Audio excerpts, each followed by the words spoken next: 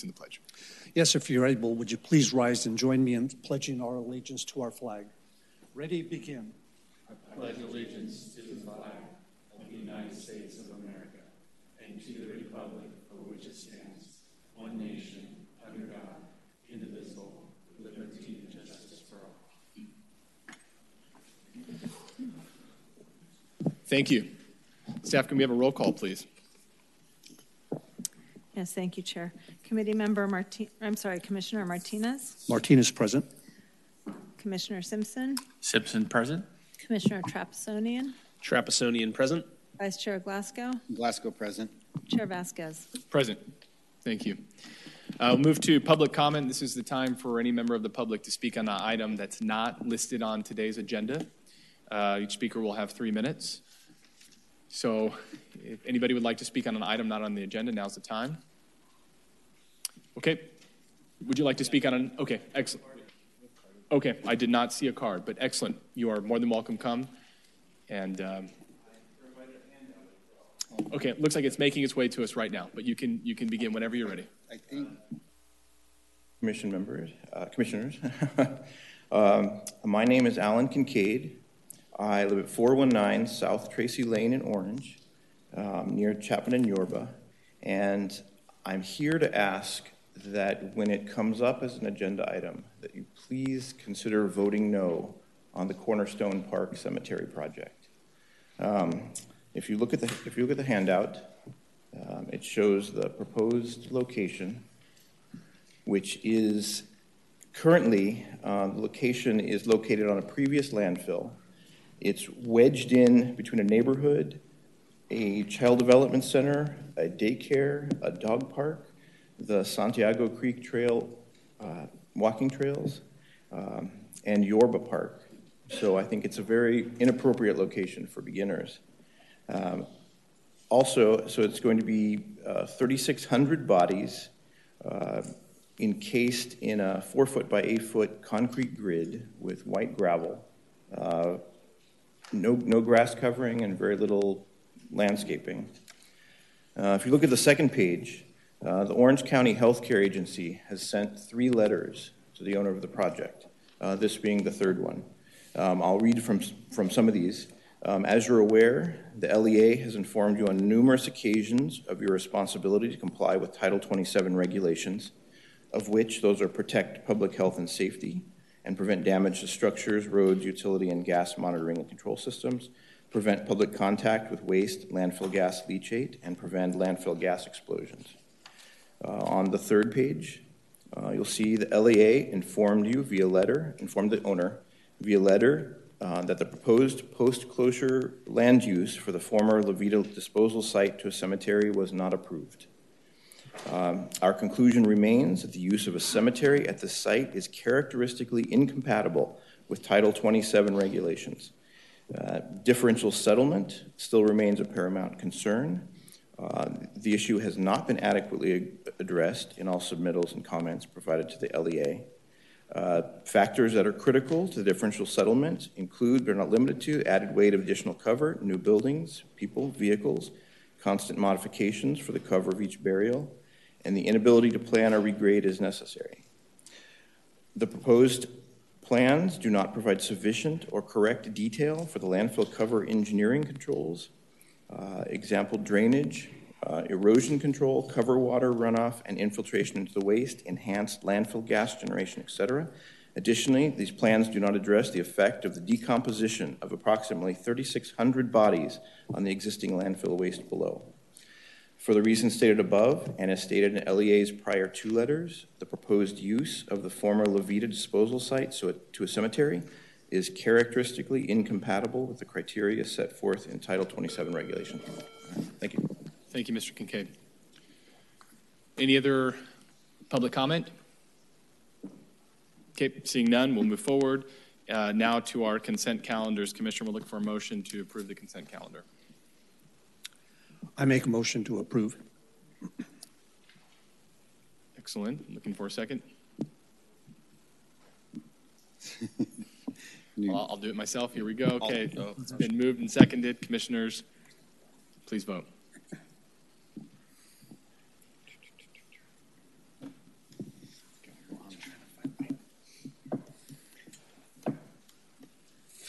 Okay, motion carries 5-0. Thank you.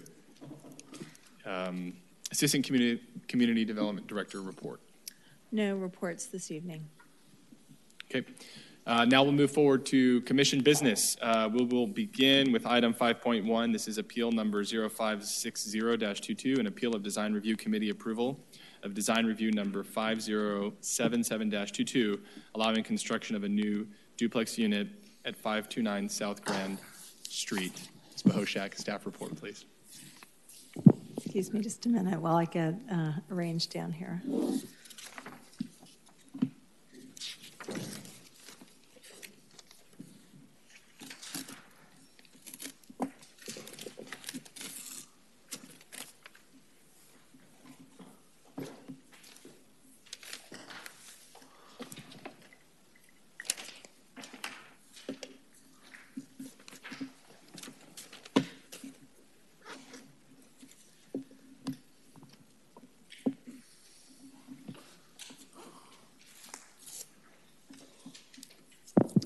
Thank you, Chair, Commissioners. The item before you this evening is appeal number 56022, which is an appeal of the Design Review Committee's approval of Design Review 507722, allowing construction of a new duplex unit at 529 South Grand Street. On October 5th, the Design Review Committee approved the request to construct a new 1,556 square foot duplex unit at the rear of an existing single-family dwelling at 529 South Grand that is a contributor to the Old Town Historic District. This approval was appealed to the Planning Commission on October 20th by Ariana Barrios. The project involves construction of a new unit at the rear of a property developed, again, with a historic single-family residence. The property is zoned duplex residential, or R2, a zoning that permits 2 units on a lot. The existing one-story historic residence is 1,560 square feet in size, with a 320 square foot detached garage for a total area of 1,880 square feet. The new 1,329 square foot one-story unit would have 3 bedrooms and 2 bathrooms with a 227 square foot attached one-car garage, making it the 1,556 total square feet. A second uncovered parking space is proposed adjacent to the new garage. Other site improvements consist of an improved concrete driveway and rear concrete patio. No other landscaping is proposed, and the existing grass lawn will be maintained and repaired after construction. No changes are proposed to the existing residence and garage. Conditions of approval associated with the DRC's action on this item include front yard fence improvements and the addition of a dedicated area for trash carts. The new unit has been designed to be subordinate and compatible with the existing historic residence at the property as detailed in your staff report and attached DRC materials and plans. Conditions of approval were added by the DRC requiring simplification of the attic vents on the new unit, as well as the use of smooth finish siding to further differentiate the new structure from the historic structure. The proposed project would increase the existing floor area ratio, or FAR, at the property from 0.17 to 0.30. Other adjacent properties in the vicinity with contributing buildings have FARs that range from 0.29 to 0.44. So even with the increase in FAR, the property would continue to have one of the smallest in the vicinity.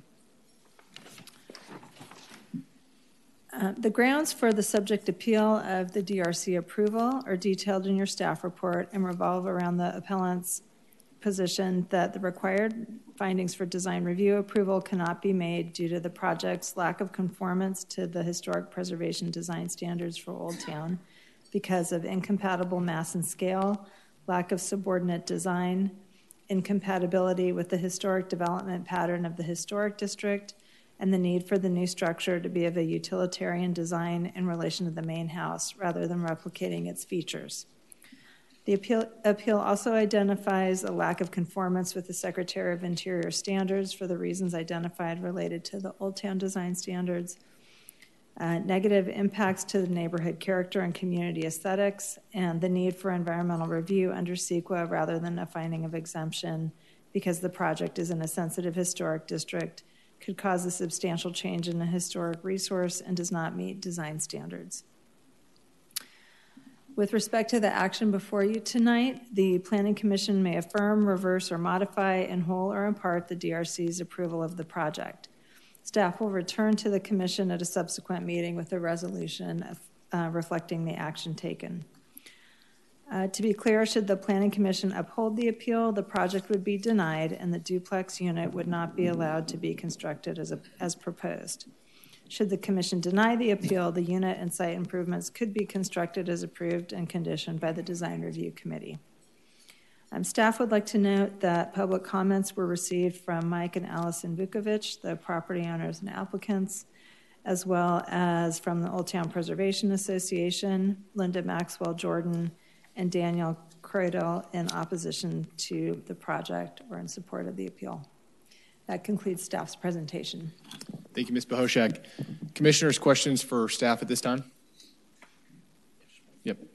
Commissioner Trapezonia. Just one quick question. In terms of the design standards, are we saying that what was approved does not fit according to the design standards, even though it's a new construction, or because the existing property is historic?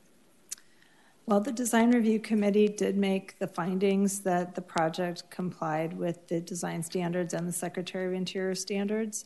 And so the appeal, one of the bases of the appeal is a disagreement with those findings. Excuse me, Mr. Chair, maybe just one additional bit of clarification is that the design standards apply to new construction as well as old construction. They might be slightly different standards, but the Old Town design standards apply regardless of whether it would be a new unit or not. Thank you. Thank you. Anyone else? Sure, there'll be questions later. Okay, I'm hearing and seeing yes on that. So we'll move forward with the public hearing. I'll open the public hearing and ask the applicant to come forward.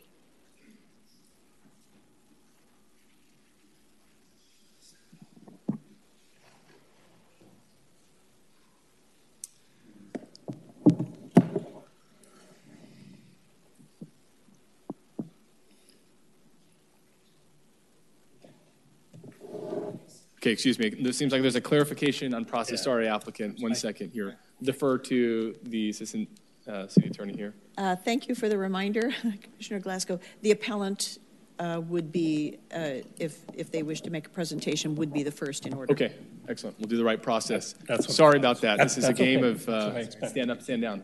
Okay, excellent. Well, would the appellant like to speak at this point, or?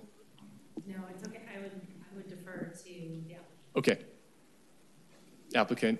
Then from there, we'll go in the order of the way public comment has come in, if that's okay. Excellent. Thank you. Okay. For real this time. Thank you. Good evening, Honorable Chair and members of the Planning Commission. My name is Doug Ely, architect. I have with me tonight Allison Vukovic and also Tom Aldrich, who is the designer of the project. I am going to have Allison come up and speak a little bit, and I'm going to infill after she speaks. But first of all, I would like to make a correction on what was read from the staff report. The proposed unit is not 556 square feet.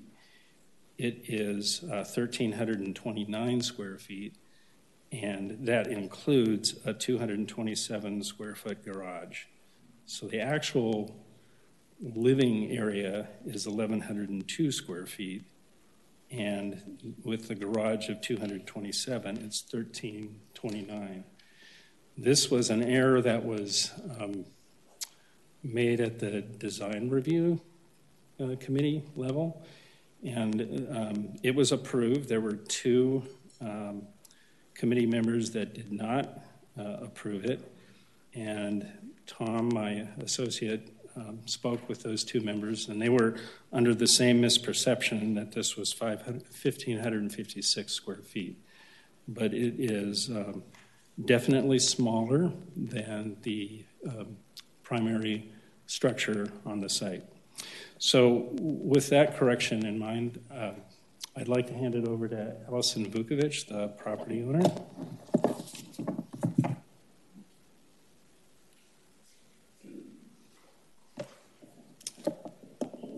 Hi, chairs. I'm a little bit nervous, so forgive me.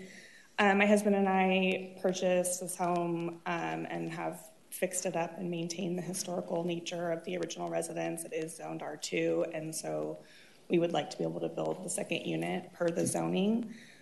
We've spent considerable time and effort on modifying our original design based on the feedback we've gotten from the community and the design review committee. We originally were presented to the design review committee in September. Public comments and feedback from the DRC was heard. We spent time to lessen the bulk and mass of the project and believe that the design is subordinate in nature to the slab on grade construction with a lower plate height and roof form. We also minimized the entry to make it subordinate to the original residence. The total FAR is less than most of the properties on the block, I think, with the exception of one. The second unit is placed behind and to the rear, to the side, so that it's not as visible from the street. We did take into consideration new fencing and some other things that were suggested by the design review committee, and we're happy to make those changes. Again, we feel like we have taken into consideration all of the Secretary of Interior's design standards, the historic preservation design standards. We also are providing a garage parking space and an additional parking space. There has been suggestion that we should just build an ADU and move on with our lives. Well, an ADU wouldn't require any of the setbacks that are seen here, wouldn't require parking spots. So we feel like this is a more sensitive design for the neighborhood. And it is categorically exempt from CEQA. I think that's it. I'll let Doug fill in anything I may have missed. Thank you for your time. Thank you. Thanks, Allison. We met with the appellant, Councilwoman Ariana Barrios, on the 28th of October. And in that meeting, she presented some of her concerns about the project, but we did not receive this appeal until the 9th of November. And the way the appeal is written, it was different than what we had talked about with Ariana. So I am going to go and address each of the items in the written appeal. When we left the discussion with Ariana, she was going to try to meet with her constituents that had requested for the appeal. But I know that she had a battle with COVID and that meeting didn't occur, but we are totally open to have met with the residents and OTPA rather than having to discuss this in two different sides of opinion in front of the Planning Commission, but here we go, because that meeting did not occur. The first item on her listed appeal, it says the following project does not conform to the historic preservation design standards for Old Town. And I have those standards here. These standards for infill construction, first of all, these standards are in coordination with the Secretary of Interior standards for historic preservation. And they go together like bookends. And it states new construction should be consistent with the mass scale, materials, height, roof form, setbacks, and pattern of windows and doors of existing buildings on the street.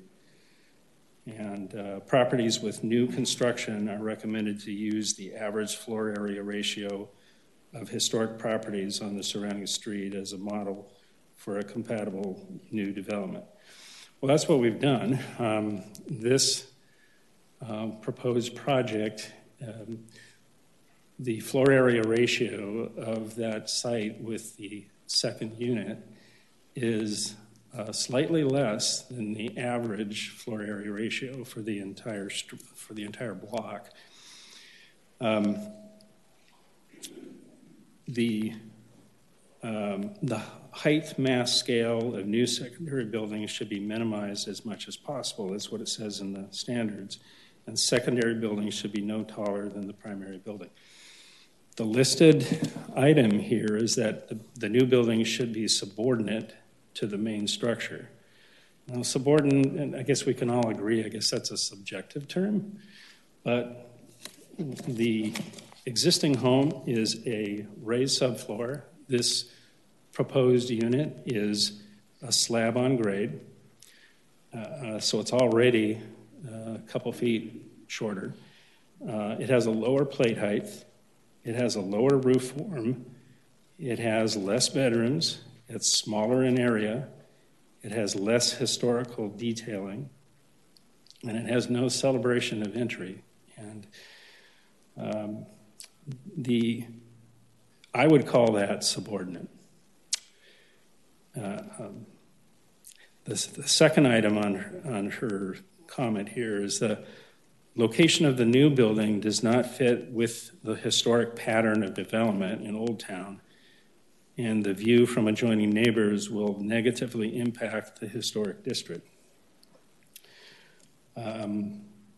Well, I think what's designed here is much more sensitive than other R2 properties that have developments at the rear of them, and including that particular street. And I mentioned the floor area ratio. It's positioned for the least impact. So when you look at the property from the street, the addition is hidden behind the main residence. It has a lower roof form. It's not sitting off to the side like an accessory dwelling unit might be. It is further away from neighborhood property lines than what is even required. So we're offsetting it for the least impact to adjoining neighbors. The third comment is accessory structures should be of a utilitarian design, but the proposed building is a smaller replica of the main house.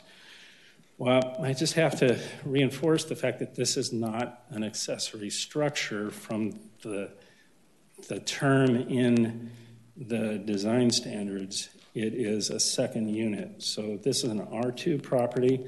And as Allison mentioned, with an R2 property, you're required to meet the parking requirements, which is 2 parking spaces per unit. So this has 2 parking spaces that have been designed. One is integrated into the building with a 227 square foot garage, and the other one is an on-site parking space. If this were an accessory structure, like an accessory dwelling unit, those are not required to provide parking, and they're closer to the property line, and they actually could be connected to the existing garage and more visible. So what I've been trying to make sure is that people understand is that a second unit here is actually more sensitive because it's addressing the parking issue, and it's further away from neighboring property lines. Turning the page, on the continuing part of the appeal that says the project does not conform to the Secretary of Interior standards for the same reason. Well, the Secretary of Interior standards is basically stating the same thing that our design standards, and there's 10 conditions that have to be met. I know I've talked a long time here, so I can get up here if you've got questions about how it complies, but it's kind of the same issues that we're talking about here. The Secretary of Interior standards protect historic structures, but they do not preclude growth or change or adaptability.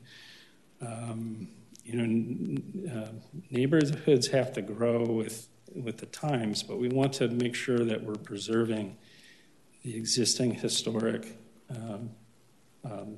buildings that are here, and to make sure that any development is sensitive and is not taking away from that initial structure.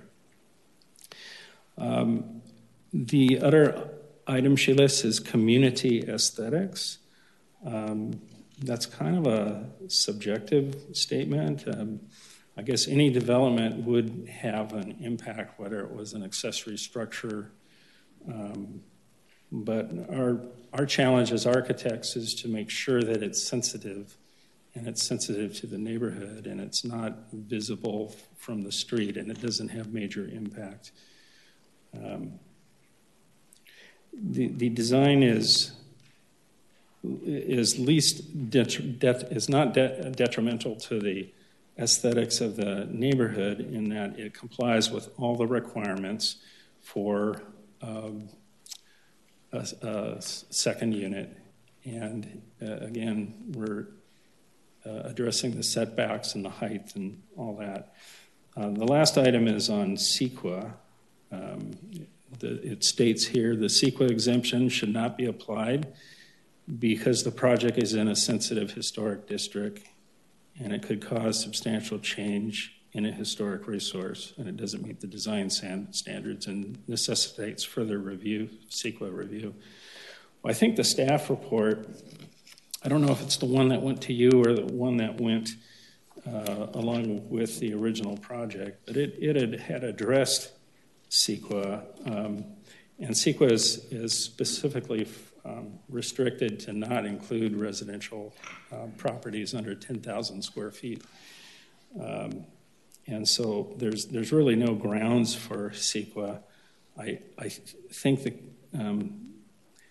people that are not in favor of this hope that there's a way CEQA could be used to restrict this. But the fact of the matter is that this is a R2 property, and the property owner has property rights to be able to build a second unit. And we've presented something that we think is very sensitive, and for the reasons that I've outlined. And we look forward to you denying the appeal. And I'm available for answering any questions as you go through this. Okay. Thank you, Mr. Ulai. Why don't I ask you to stay for now and see if the commissioners have any questions for you at this moment. Commissioners, any questions for the applicant or? Okay. But Mr. Vice Chair. They've used the word utilitarian design. Is it the use of the structure or the design of the structure? What are they asking for when they say they want a utilitarian design? Well, I guess I'd like to hear from the appellant in terms of what she thinks utilitarian is. I think what I would say, like on an accessory structure, if it was to look like a garage, maybe.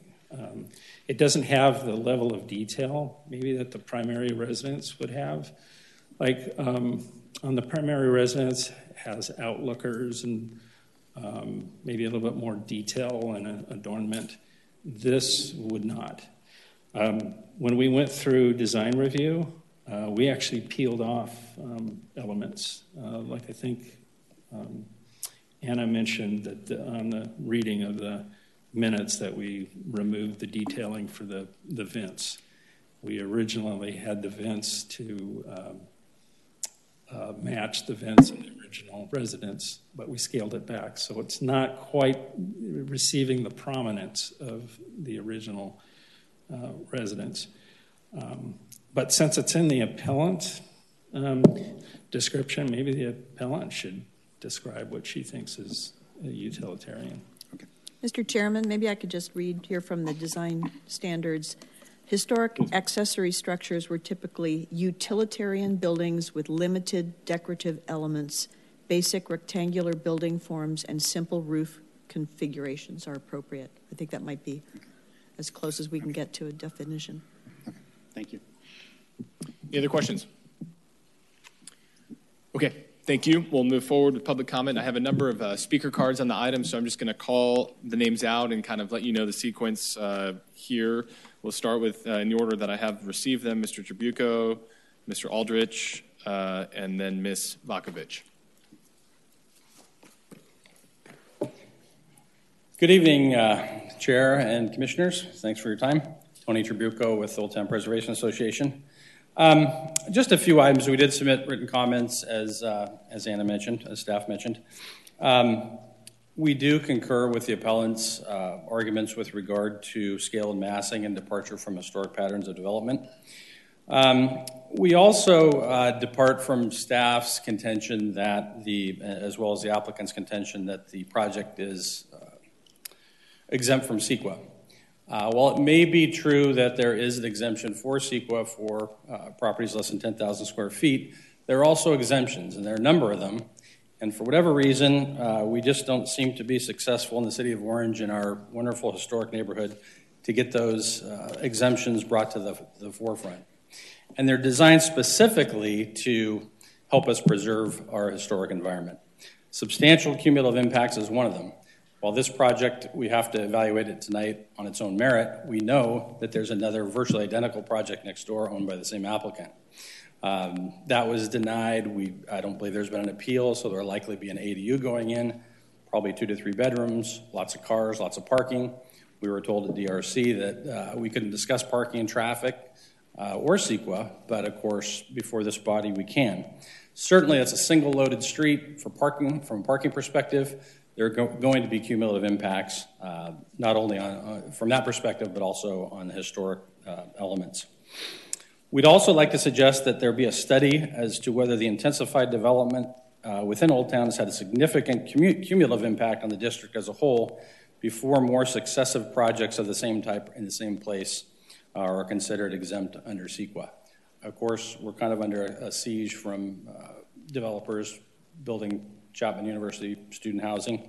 It's had a huge impact on our historic district. We've been having this battle for 20 years. The Grand Street study was designed to thwart exactly this type of development.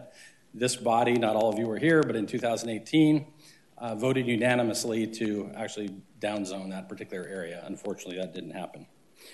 We're also talking about substantial adverse changes in the significance of a historic resource, which includes its immediate surroundings. So it doesn't have to be on the actual, this is a CEQA element, does not have to be the actual historic structure itself.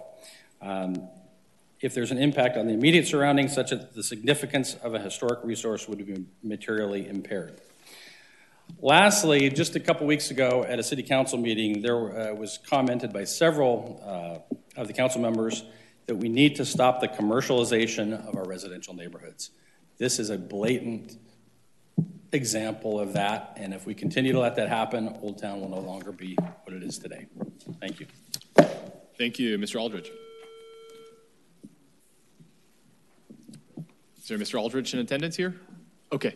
Oh, sorry. Okay, thank you. And then Ms. Vakovich? Okay, also with, sorry about that. Just going in the order. Here we go. We'll keep moving forward. Next will be Linda Maxwell Jordan, followed by John Goad, and then Tara Klasner. Apologies if I misstate names. Hello, I'm Linda Maxwell Jordan. I live on Toluca Avenue, just around the corner from this. And we've been reading the design standards, and they state that secondary buildings should be subordinate. And people have talked about the FAR and the nitpicking of a few feet here, a few feet there. This project is a 3-bedroom, 2-bath house. It may be smaller than the existing house. It's bigger than the house I live in. It's bigger than many of the homes in the neighborhood. It's not appropriate to our neighborhood. Mr. Trabucco brought up the parking concerns, and the Design Review Committee felt that that was not under their purview. So I hope that we can consider that here because it is a major consideration. It's becoming dangerous to get in and out of that neighborhood because of the cars that are parked there. At a previous meeting, the architect claimed that the parking by Chapman students would not be a problem, and it is a problem currently. The house and the neighboring house are both owned by the same people, and the intent, I'm sure, is to rent these rooms to more students. And like I said, it's becoming dangerous just to get in and out of that street. The word sensitive has been brought up several times. This is not sensitive to the parking issue in our neighborhood. The standards also refer to the setbacks of the historic buildings and the spatial relationships that characterize the property. And this project simply fills any space with rooms to rent. The point of the design standards is to guide the design of new construction so that it relates respectfully to historic buildings. And this project doesn't relate respectfully to the existing historic home or to the historic Nutwood Place neighborhood. It is not appropriate. It's too big. The parking is a problem. Please take that into consideration. Thank you. Thank you. Next speaker. John Goode here.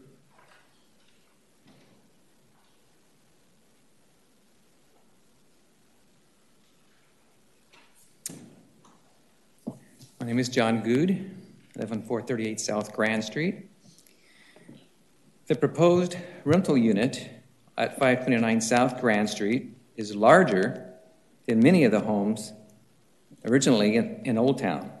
It is not typical, does not fit the historic pattern of development, which may be a house with a garage or a carriage house or a house with shed or workshop. I urge the landowner to build a barn, build a granny flat, put something that looks like it belongs in the historic district. It's going to be there for a long time. This historic preservation district is unique, and with the construction of each new non-compatible backyard rental, the historic fabric further erodes. This project does not preserve or enhance existing neighborhood character and aesthetics. We continue to need your help in protecting Old Town Orange and to remain listed in the state of California as a viable historic district. We have worked hard to preserve this community. Just because it can be built does not mean it's the right thing to build.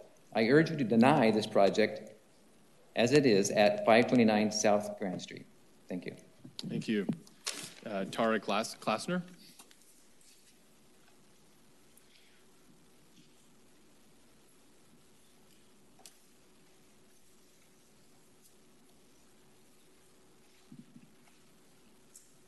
Good evening. I'm here to voice my objections also to the proposal of 529 South Grand Street. I live directly next door at 545 South Grand Street. I've lived in Old Town for over 30 years and in my current residence for 15 years. We chose the Nutwood Track neighborhood because of the quiet nature of the neighborhood and, of course, the Old Town charm. We looked forward to a day when our side of South Grand would have a row of homes that had been carefully restored and cared for and would contribute to the aesthetics and the value of our Old Town district. And sadly, that's not going to happen. I think we can reach some compromise, though, in how large the development's going to be, and to minimize the impact to our neighborhood, specifically the increased traffic and the parking situation. To the best of my understanding, SECA does need to be more thoroughly examined, and why this property is getting SECA's exemption status, I'm not clear about. One more of my concerns is that recently there has been an increase in young families moving into the neighborhood, and I'm concerned about the safety with increased traffic and young children. So I guess that wraps it up. But thank you very much for your time. Thank you. The next three we'll do, and again, I apologize for missing some of these names here, is Ms. Good, Mr. McCormick, and then Ms. Zedinek.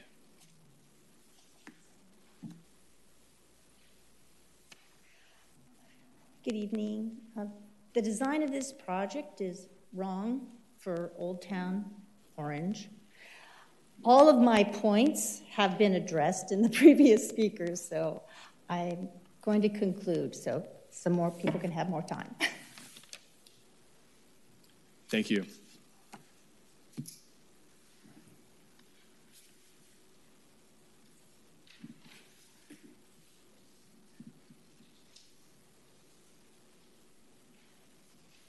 Planning Commissioners.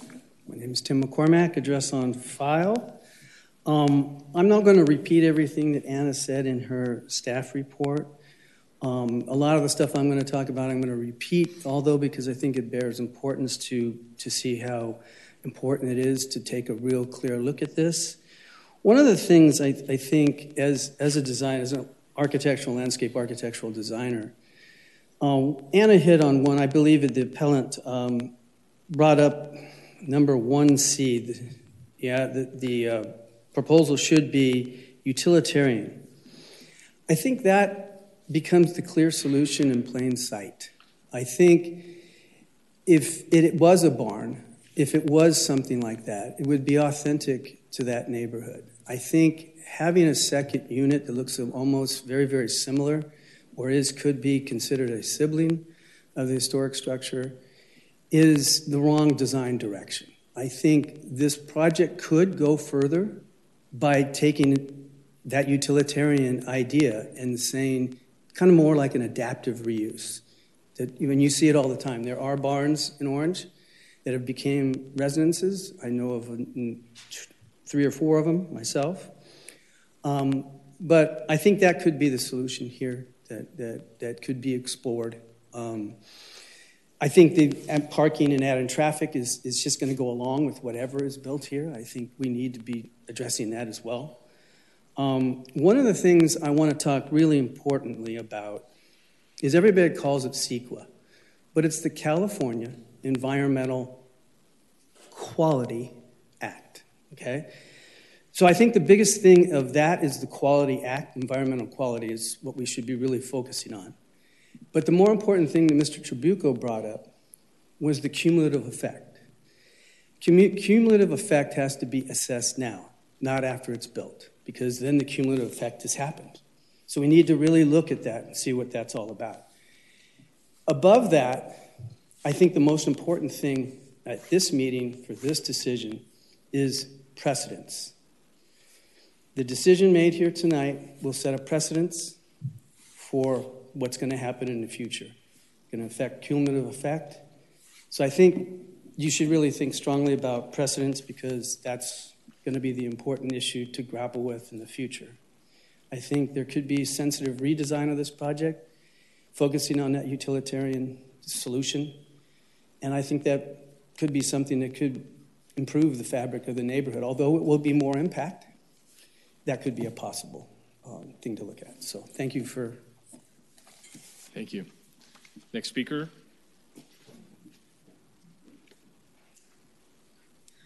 Good evening, Diana Zdenek. I'd also like to speak to the cumulative impact that this project will have on our community. Although the figures that I had apparently are not correct, as Doug Ely, the architect, mentioned in the last DRC meeting, apparently they were higher on record there than they actually are. However, the project as presented doesn't provide any information about the ADU that was initially also applied for in this project, as well as the project next door. The people that bought this house bought the house next door. They did make it look nice. There's new paint, new landscaping, no doubt it does look nice. But these are single-family homes on a block where there's parking only on one side of the street. On their side of the street, they bought 2 of 4 houses on that side. And immediately, there are Chapman students living in both of them now, where before there were single families living there. The other project has been approved for an ADU. And this one may or may not have an ADU. They have said they have withdrawn that application. That doesn't mean that they won't come back later.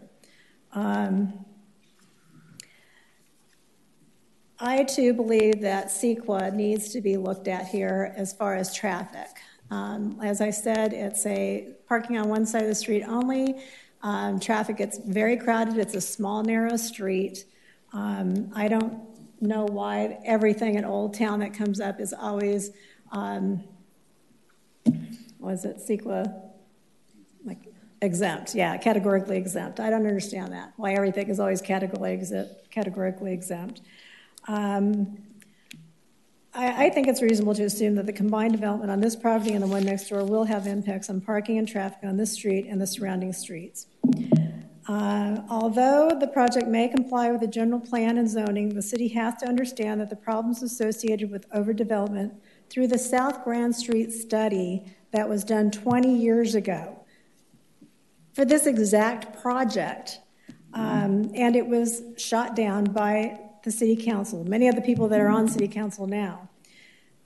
Please keep in mind that the whole ADU legislation has also occurred since the Grand Street study and adoption of the current general plan.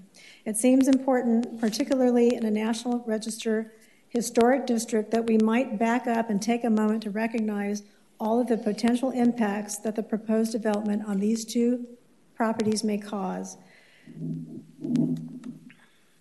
And basically, an accessory structure in a historic district should look like an accessory structure, not a small house behind a bigger house. Thank you. Thank you. The final three speakers, at least for those I have on file, will be Patty Ritchie, Brian Lockery, and Ariana Barrios.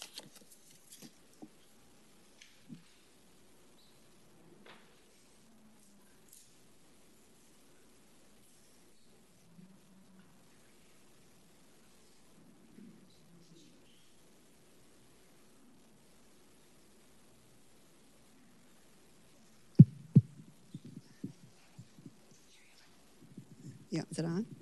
Oh, Patty Ritchie, 223 South Center. I've lived here for 36 years, and we're still fighting the same thing over again.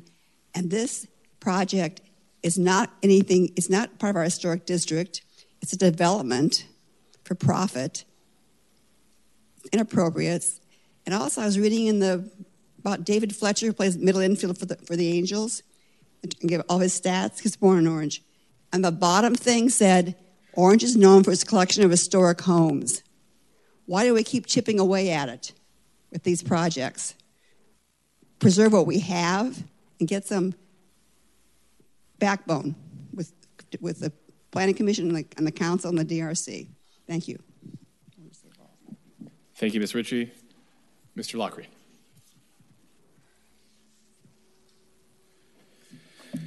Thank you, Brian Lockery, board member with the Old Town Preservation Association. I'm not going to repeat a lot of what's been said here today because it's been said a lot more eloquently than I could, but I will say that there's a lot in our community that feel like, I know you guys have probably heard the analogy of the frog in the pot of water, and you don't throw a frog into a pot of boiling water. You throw them into a nice, warm pot of water, and then you click the temperature up just 1 degree. And then click just 1 more degree, and then click just 1 more degree.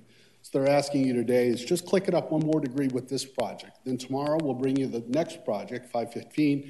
We're also going to ask for CEQA exemption on that because it's smaller than 10,000 feet. So click 1 more degree hotter. And the next house will do it, and the next house will do it, and the next house will do it. And then you'll think to yourself, you know what, these are cumulative impacts. This is impacting our community at large. All of these projects, if you put them together, have an impact, have a traffic impact, have a noise impact, have parking impacts, have all kinds of impacts. But the city never studied it because it was all exempt. But you have the authority to say, no, we're going to put this under CEQA analysis. We're going to study this, and we're going to use the tools at our disposal instead of just throwing the tools away. You don't have to do that. You don't have to throw those tools away. You have them, and I'm asking you to use them. Thank you. Thank you. Now we'll hear from the appellant, Ms. Barrios. Good evening. I'm Councilmember Ariana Barrios. I represent District 1, which includes all of Old Town Orange, and I thank you for letting me speak tonight and for hearing this appeal. Obviously, you've heard from the residents about why this is so important, but I wanted to bring up some things that we haven't necessarily talked about where this particular property is concerned. Mr. Eli is correct. I met with him and the property owner, and they were lovely, and I think their intentions are good and well-meaning. What's interesting about this particular property that we haven't talked about yet is this is the Nutwood tract of Old Town, one of the oldest parts of our Old Town community. It is a very special neighborhood. So when you're talking about making a change like this, even though it is zoned for that, even though it is something that by right necessarily they can do, there is something very important about this tract of homes. And if you haven't been out there to personally look at it, I really hope that you would do that before you would make a final determination. The residents are right. There's only one way in and out of there. It's a really tight area.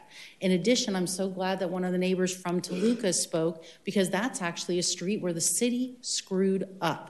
We have 2 STRs on that street when we purposely made an issue that we would not permit STRs next to each other on a block. So when you look and talk about cumulative impacts, it's not just parking, it's about the density that's suddenly happening on these 2 blocks that are small blocks, really short, very close together, where you have house in front as rentals, house in back as rentals, house right around the corner, 2 houses right around the corner being used as short-term rentals. This utterly changes the character of those particular neighborhoods, and it's important to look at it as a whole and not as an individual piece. However, I would say that it is, to me, obvious that there is some problems with this because of the current zoning. And Mrs. Zendek brought it up that we had looked at this before. I think it is a fluke that this wasn't changed at the time 20 years ago.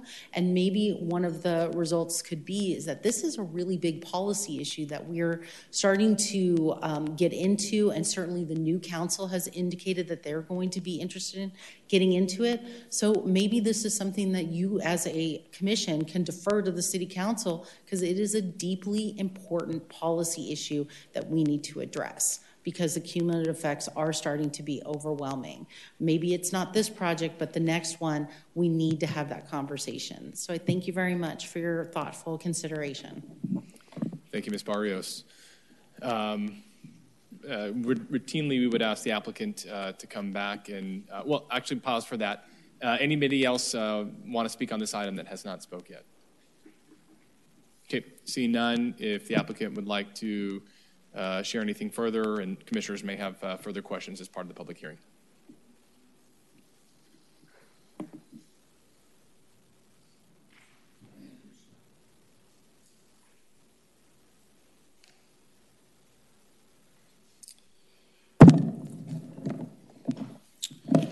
Okay, there's been several comments regarding the desire that this should have been downzoned.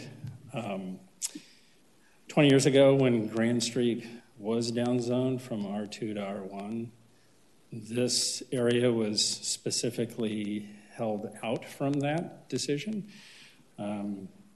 After that meeting, I remember talking to Anna Pahoshek, and she had mentioned to me that there was a specific reason for that. Now, it's just conjecture, maybe, but there were already some existing R2 properties that are developed on that street.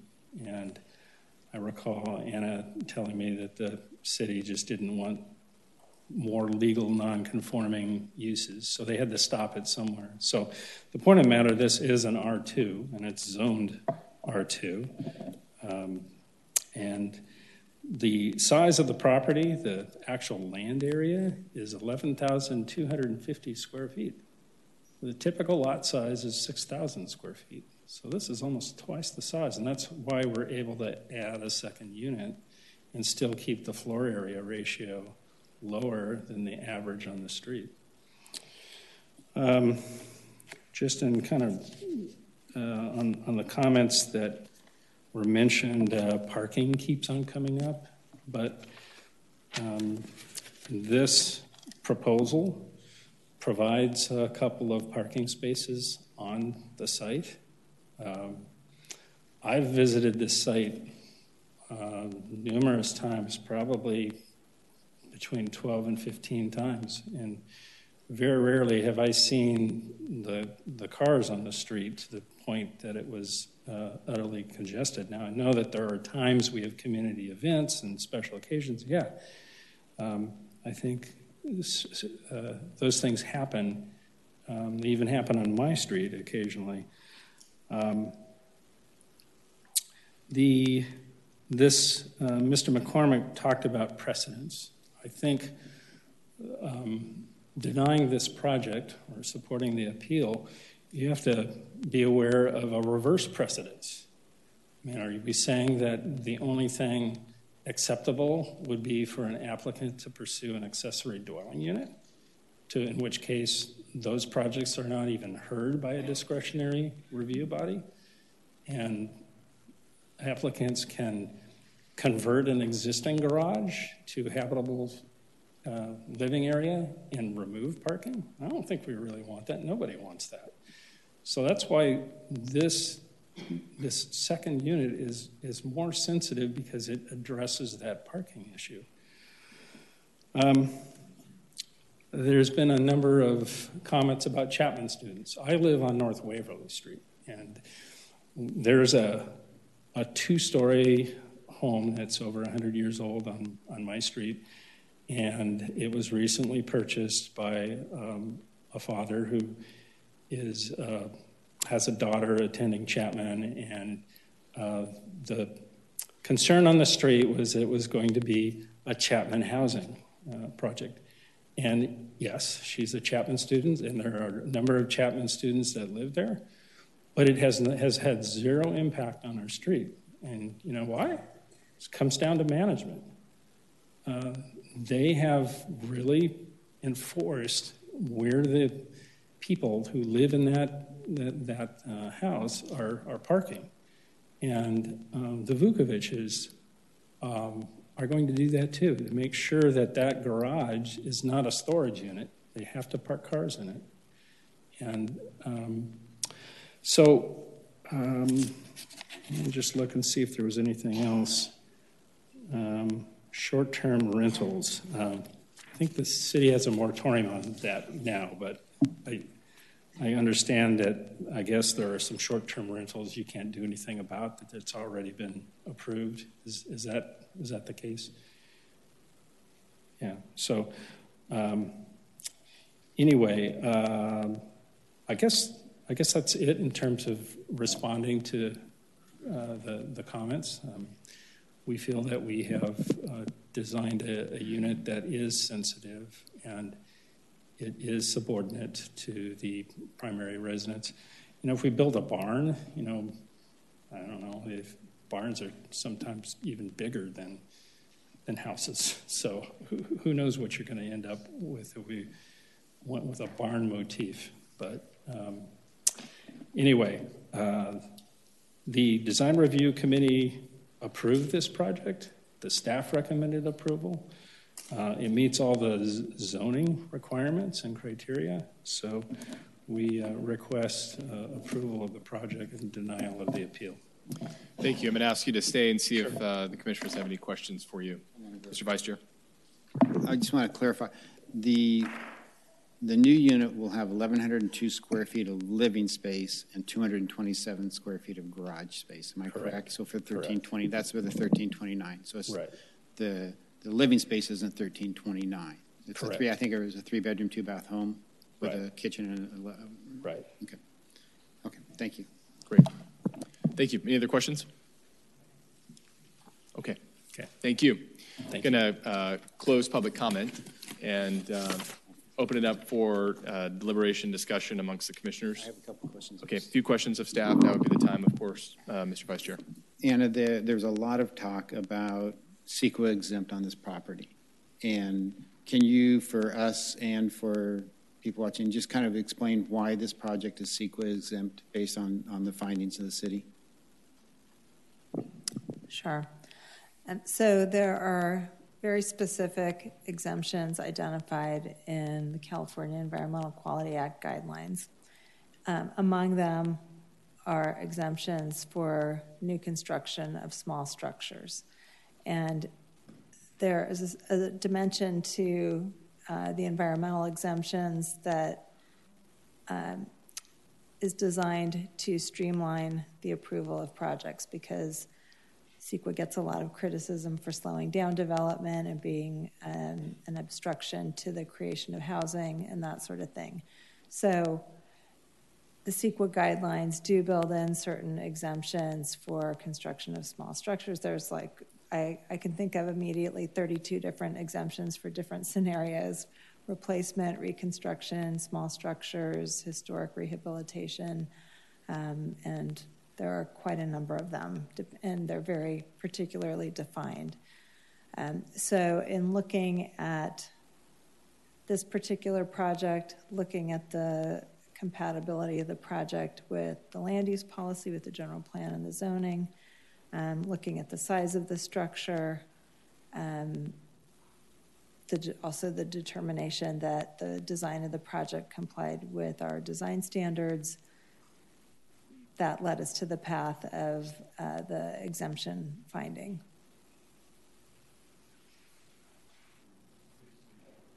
And I printed these off. I found on the design standards, you follow under the infill construction. Is that what this project would fall under?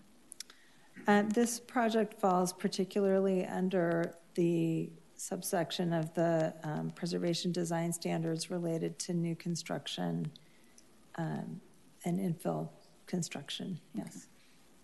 Thank you. Mr. Chair and members of the commission, I flagged the actual, maybe this will be a little bit of a roadmap through the CEQA, the pertinent CEQA regulations, and this would be then for your consideration. First of all, as Anna said, this is a category 3 exemption, which is for limited numbers of new small facilities, such as a second dwelling unit and a residential property. So the baseline is that there is a categorical exemption. CEQA has exceptions to the exemptions which were brought up, one of which is a cumulative impact. So it might be exempt, but you have to look to see, and this is another regulation, exemptions for these classes are inapplicable when the cumulative impact of successive projects of the same type in the same place over time is significant. So now you have to look to see, okay, it's exempt. Is there a cumulative impact? The next pertinent section regulation is the definition of what is a cumulative impact. So that refers to two or more individual effects which, when considered together, are considerable, such as the cumulative impact from several projects is the change in the environment which results from the incremental impact of the project when added to other closely related past, present, and reasonably foreseeable probable future projects. So it's exempt, but there's an exception for a cumulative impact, which I just defined. Now, what's been brought up is that the cumulative impact would affect the significance of a historical resource, and that's another regulation. So, definition is, the significance of a historical resource is materially impaired when the project demolishes, not applicable here, or materially alters in an adverse manner those physical characteristics of a historical resource that convey its historical significance and that justify its inclusion in the California Register, or a cumulative impact that materially alters in an adverse manner those physical characteristics that account for its inclusion in the local register, or that materially alter those physical characteristics that convey its historical significance that justify its inclusion in the California Register. And that regulation then goes on to say, generally, a project that follows the Secretary of Interior standards shall be considered as mitigated to a level of less than significance. So if I might suggest that the basis of any CEQA finding on your part is whether it complies with Secretary of Interior standards.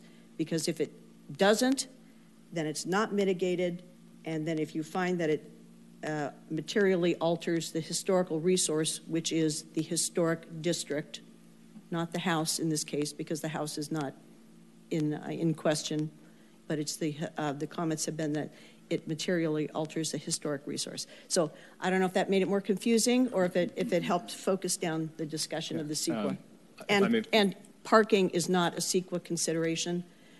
Circulation in general is a CEQA consideration, but circulation does not refer to traffic on a street. It refers to overall big impacts that might necessitate additional turn lanes and additional lanes and signals.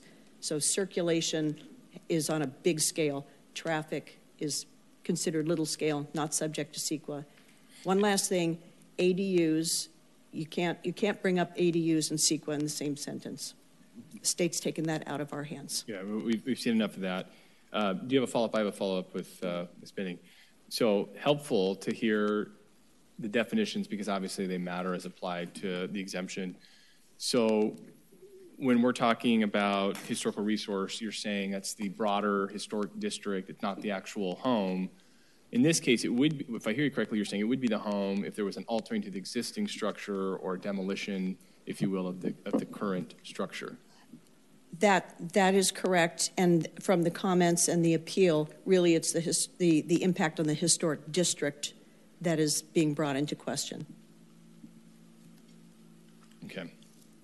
And then just on that, I find that curious because obviously we review environmental documents, as you said, where we do take into consideration circulation. These are things like, trips or vehicle miles traveled or whatever. So when you say not traffic, you're saying making that distinction, obviously, not traffic, but circulation. That's correct, and not traffic, not parking. Okay, not saying parking is traffic. Is that what you're saying? That's correct. Okay, because certainly our purview includes parking. So, thanks for the clarification. Any other questions for staff at this time? Let me review to see if I have questions. Ms. Bohoshak, I think this question would be for you. So, in walking through the street, and the residences or the neighborhood, you do see, certainly I see lived out kind of some of the density of, obviously it's R2, you see that as you walk through. I guess I'm just looking through we just had a definitions lesson. I don't know that I want a history lesson, but just sort of what I'm looking at is you can certainly see R2 played out. So I'm just kind of curious, was that always the case? Certainly others, I even understand Mr. Lockery's metaphor in this case or example of sort of the frog in the pot, kind of one thing at a time. Obviously we've gotten there, and it's a big, broad question, but can you speak to kind of maybe even if we know how it went from R1 to R2, certainly, when that happened. This is not the first applicant to come before a body of this type in this way is kind of what I'm asking. Sure. So in looking at the zoning history of the Nutwood Tract, going back into the 1930s up until the 1950s, that whole area had a single-family zoning. And then in the early 1970s and probably late 60s, early 70s, I don't know exactly the moment in time when the zoning changed, but by the early 1970s, the zoning in that tract became what we know it is today of R2 and R3. And as you observed, as you go through the neighborhood, it's all been executed in maybe a more modest way on a lot of properties, but many of the properties have multiple units. And when you look at the character of the additional units, they're very much in alignment with what kind of development we would have expected to see in the 60s and 70s and maybe the 80s up until really the time that the historic district was established and our local design standards were put in place. So, it's been a significant period of time that the zoning has been what it's been, and there's been that slow evolution to the critical mass we see today of properties with multiple units. In terms of more recent times and kind of the Grand Street study that was referenced and the change in the zoning that followed the general plan update in 2010, certainly the Grand Street study did inform and was the impetus for the downzoning of a lot of the residential neighborhoods in Old Town to R1. As Mr. Ely mentioned, because of the fact that so many of the properties in the Nutwood tract had multiple units.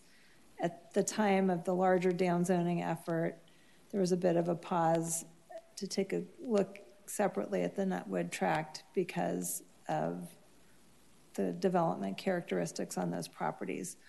And so in about 2016, staff was directed to take a look again at the Nutwood tract.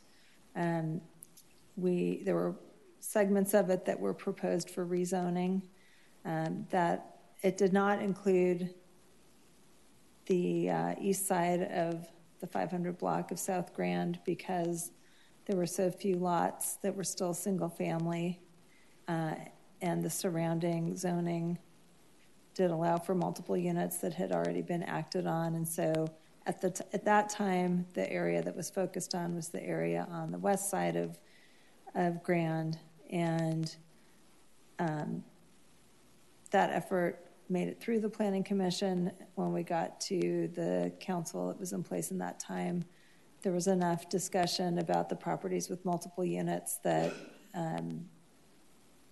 that consideration was kind of set aside at that point. So I hope that answers your question. And yes, I think I might have some more context. going back to that as I process. So I'll defer to any other commissioners. Commissioner Simpson. I do have a comment. I have some comments, but I have a question first. And usually I like to let staff know those questions ahead of time, but we did not connect. I did not reach out.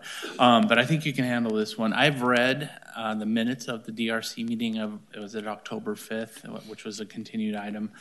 I will admit I did not watch, which sometimes I will do if I'm inclined to figure out something that was discussed.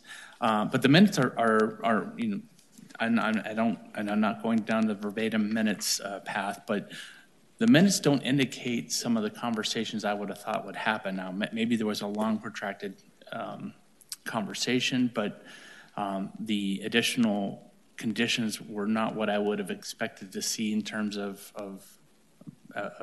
what's been shared tonight, which is extensive, in my opinion, by both sides and very compelling on both sides, by the way. I guess, a long way of asking, can you give the commission any more insight into what the DRC meeting was like? I did not see that the Secretary of Interior issue was discussed all that much. I understand that parking is not part of their purview, so that was not discussed. But any other comments you could share with the commission? I realize it's one person's view, but the minutes don't indicate the level of points made by both sides, I would say, to me. And I wanted to maybe see if there's anything that you could share with the commission that would be helpful for us. And I have more comments after Mr. Chair, do you mind, Anna, if I answer that? No, sure.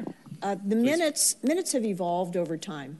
And back in the day before we were streamed and recorded, they were more verbatim minutes where you could just follow the discussion. Oh, it goes this way, it goes that way, you know. Since we record minutes now, the clerk, and in fact this is generally across the state, the Clerks Association recommends action minutes. So when you look at it, all you see is here was the issue, here was the vote. And in this case, the conditions that were changed, so that the minutes by choice only do not reflect the discussion, because if you reflect the discussion, you will never really reflect the whole discussion unless you type verbatim minutes. So we've gone to summary, just action minutes. What was the topic? What was the vote? And were there any conditions added? So, but the discussion was very much like you heard tonight. Great. I appreciate that, and I have more comments on that, and that helps me in my comments when we're ready, Mr. Chairman. Yeah. One question I have related to that, I'd watched the commission hearing, committee hearing, and I know that it came up, okay, the garage, can we condition the garage to say, in essence, to condition parking in the garage, not on the street?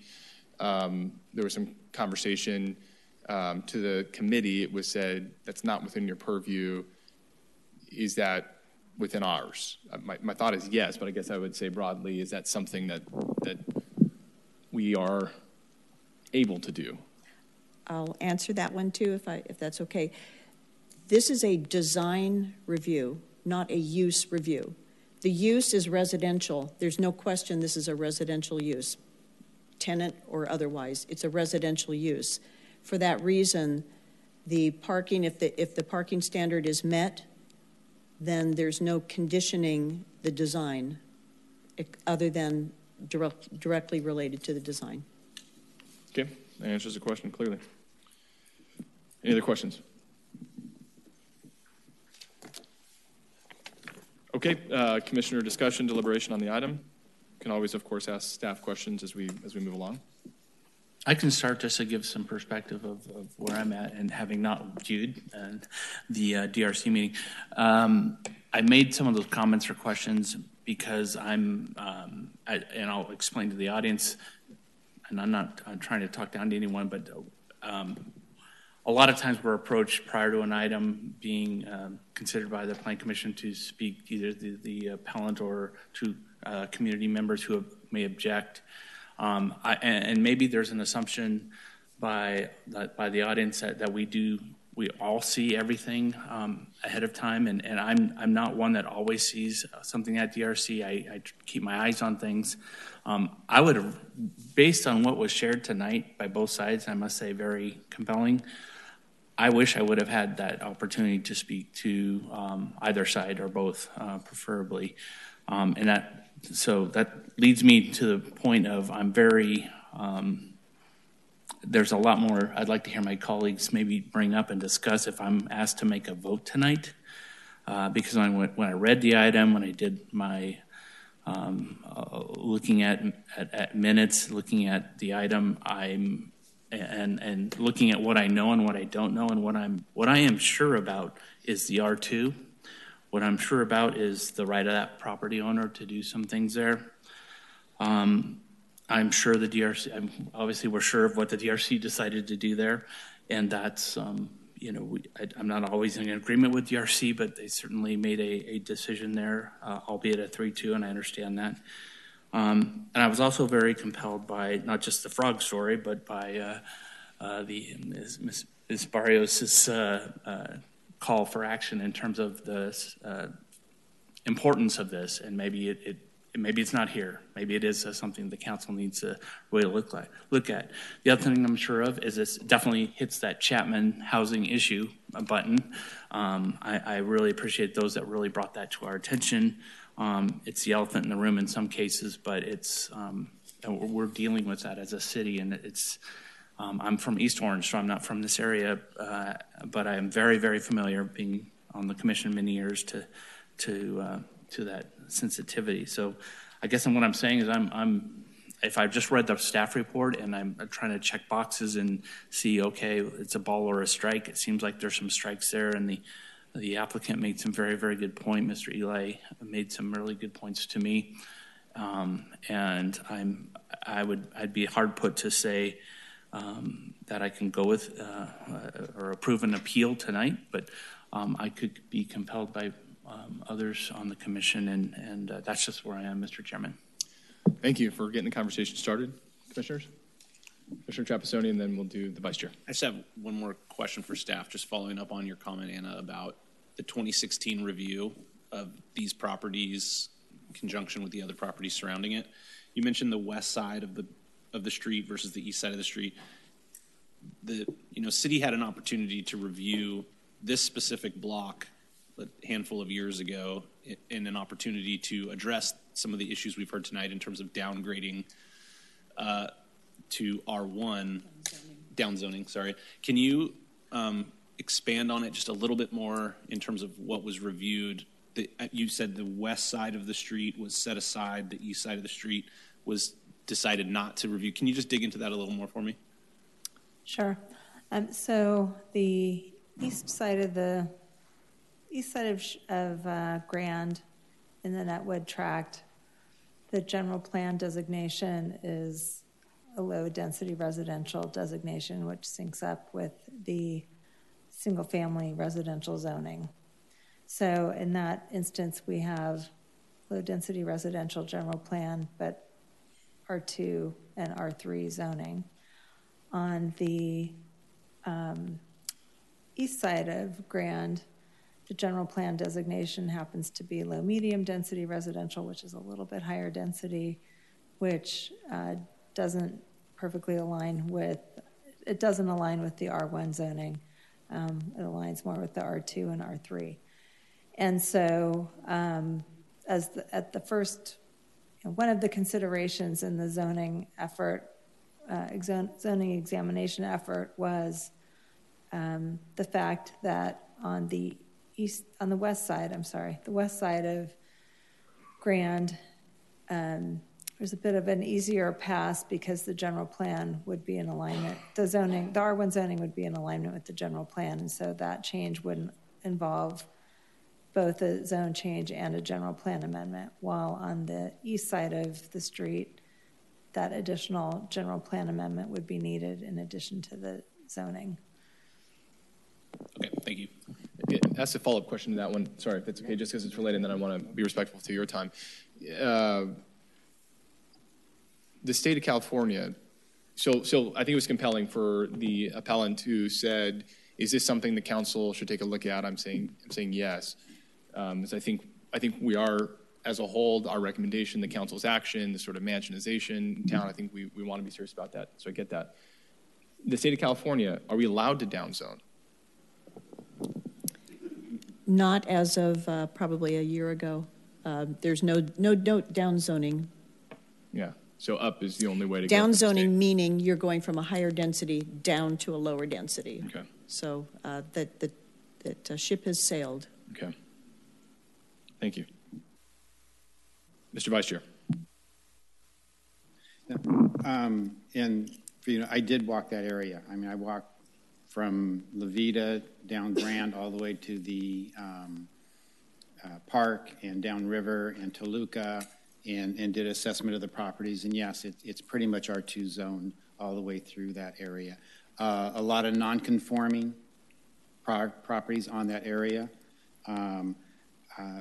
But the area that the building that we're looking at is the issue I have with the appeal is that it's allowed, and the standards that I read through our own Old Town Guide standards, it fits within that. And to me, a utilitarian, and that's why I was asking for the question, is a square box with a simple roof, and pretty much is what they're building. You can't get any more utilitarian than a gable end roof, California on the back, and an entrance off the front, and the windows. They're following the standards of wood windows. I understand the DRC, and I did watch the November 5th meeting. I think it was of the DRC. I also tried to go back into the first meeting they had with DRC, and there were some buffering issues when you were speaking, Mr. Tabuco. I got that far and couldn't get any further on the first meeting. But, and listen intently to their discussion of the reasons to pass it and reasons not to pass it. And I kind of fell in that same group with Fox and Farpan, and I think McDermott, that it does meet the Old Town standards, and it does meet, for us, I believe it's CEQA exempt just by what we were told on how CEQA works and the impact that it has. It is a secondary structure. They took out the outlookers. They took out the vented gable ends. They've made it pretty much its own little unit back there, and I think it fits more with the Old Town infill project than some of the buildings that are already existing on the site. To me, I feel that I think DRC got it right when they approved the project, and the clarification I want, it's 1,102 square feet of living space. The total square footage is 1,329, but you got to go back to the living space. The living space is 1,102 square feet. That's probably about the average size of a lot of the existing units. I know there's some smaller ones on there. There's some probably 600-700 square foot units in that area.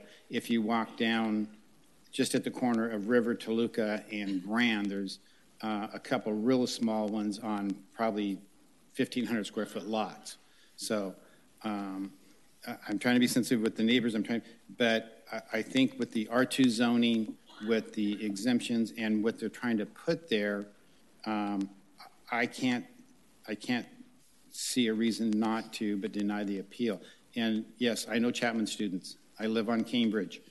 From my house to Walnut, I probably have 15 units that are Chapman students. So some are good, some aren't. Some we call code enforcement on a lot, but I know Chapman students. A lot of them are respectful. A lot of them do comply, and you know they're good neighbors. There's a few that aren't, and I think with the right lease agreements and the right language, you'll have good neighbors. And if that's what you're going to use it for, if not that'd be a great place for another single family with young kids to be at and have a nice place to stay. So my comments is by everything that's said tonight, I think I cannot support the appeal and would look to make a motion to deny the appeal. Okay, great. Mr. Chair. Yes. Mayor. Thank you. Everybody brings up a lot of good points on both sides. One of the things that sticks out for me, I'm very sensitive to the historic district, and Grand Street is a street I'm familiar with going back to childhood, and I've seen that change well, I shouldn't say dramatically. I've just seen it change. Unfortunately, my uncle, now deceased, put one of the duplexes in closer on Grand near the park. That is not the same neighborhood that I saw. What concerns me is I personally believe that this is going to change that neighborhood, and it's going to be a drastic change to the neighborhood. There's 4 houses there. I'm not going to bring up the parking issue or the traffic, but this morning I took another drive by and I saw there was some traffic problems there that almost caused a little minor collision. But that's kind of to the side. A point that keeps coming up to me is that just because we can doesn't mean we should. I think we need to take a look. Many of the people said that this is not appropriate for the neighborhood, the design that we have before us. Mr. McCormick brought up some good points about the design, and I'm leaning towards upholding the appeal. Thank you. Thank you. Mr. Trapasonian, and then further comment, but we'll be looking obviously for a motion. I'm probably not going to do any good helping us, at least Simpson, decide which side he's on. I mean, I find myself in the middle on this one too. I grew up in Old Town. My parents still live in an 1800s home. One of these was put next door. Definitely affected, growing up in that home. My parents still see the effects today. I don't want to discriminate given who it might get rented to, anything like that. I'm trying not to take that into account. I know, to your point, there's good and bad neighbors. I keep going back to what is the property zoned for today, and where do we sit as a body in terms of the property rights of the owner. So I'm still undecided, I think. I will add, I see and hear both sides, and it sounds like we're all speaking about our own experience too, with, as we have in the past, about just kind of what's happening more broadly throughout Orange. Steph, I'm going to ask the question I'm thinking. So obviously, going back to the state, and we've looked in the past at ADUs and an ordinance that council, I think, got really right, and it's really good, really solid. But there's only so much we could do. So let's say, I'm not talking about the other home that was denied by the DRC, but let's say there was a denial here. Am I right in understanding that it could be, the garage could be a junior ADU, and then they could do an ADU in the back as well? So we heard a lot about the parking. Yes, I understand the parking if it was an ADU, but I'm just now thinking about just actually what would be allowable on the lot per the state and the city if they went the ADU route. You're correct. So the property could have an ADU added to it as well as a junior ADU. And that's the case with residences. Yeah, throughout the city. Throughout the city, because there's an existing garage on site, of course. Okay. Thank you. Real quick. So, sorry. More of a deliberation question, but are you saying if this appeal holds up, the ramifications could be something that is less appealing to the city or less appealing to the district because it wouldn't go through any governing body. Is that? Well, the question I'm asking is, we heard enough from the applicant, I think, and even others, that with an ADU, parking is, you don't have to enforce parking. So I wanted the clarification question on, okay, we've heard about parking, but what about actual, an accessory dwelling? Like, what does the actual additional living space look like? And based upon that response, we have to deal with the proposal in front of us, no doubt. But based upon the response, I'm thinking that's not good. Thanks.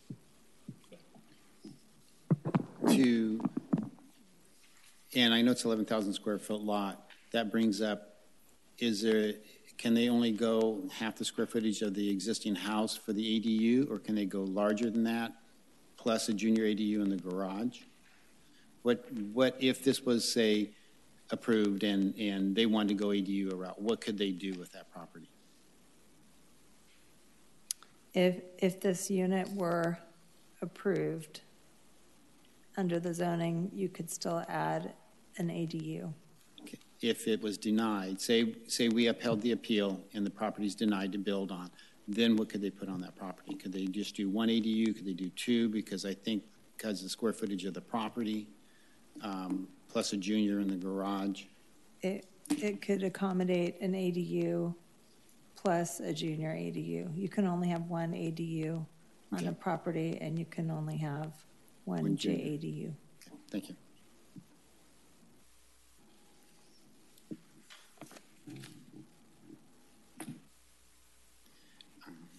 If you're ready, then I will make a motion of the Planning Commission to deny appeal number 560-22, an appeal to the Design and Review Committee of Design Review number 5077-22, allowing the construction of a duplex unit at 529 South Grand Street.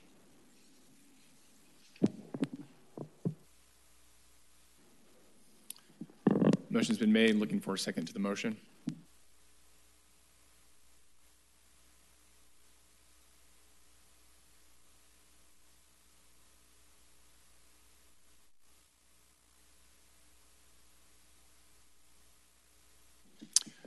We can't call for the question unless well, I guess the chair could, certainly, but go ahead. No, you can, if there's no second, there's no second. Right. So. But procedurally, Robert's rules, if there's no second, the motion fails. Yeah. Right. That's true. There is no motion, right, essentially. Yes. Well, there's no second at this point, so continued conversation, or, of course, would look for a motion to... Yeah, I'll kind of continue the conversation, please. I guess.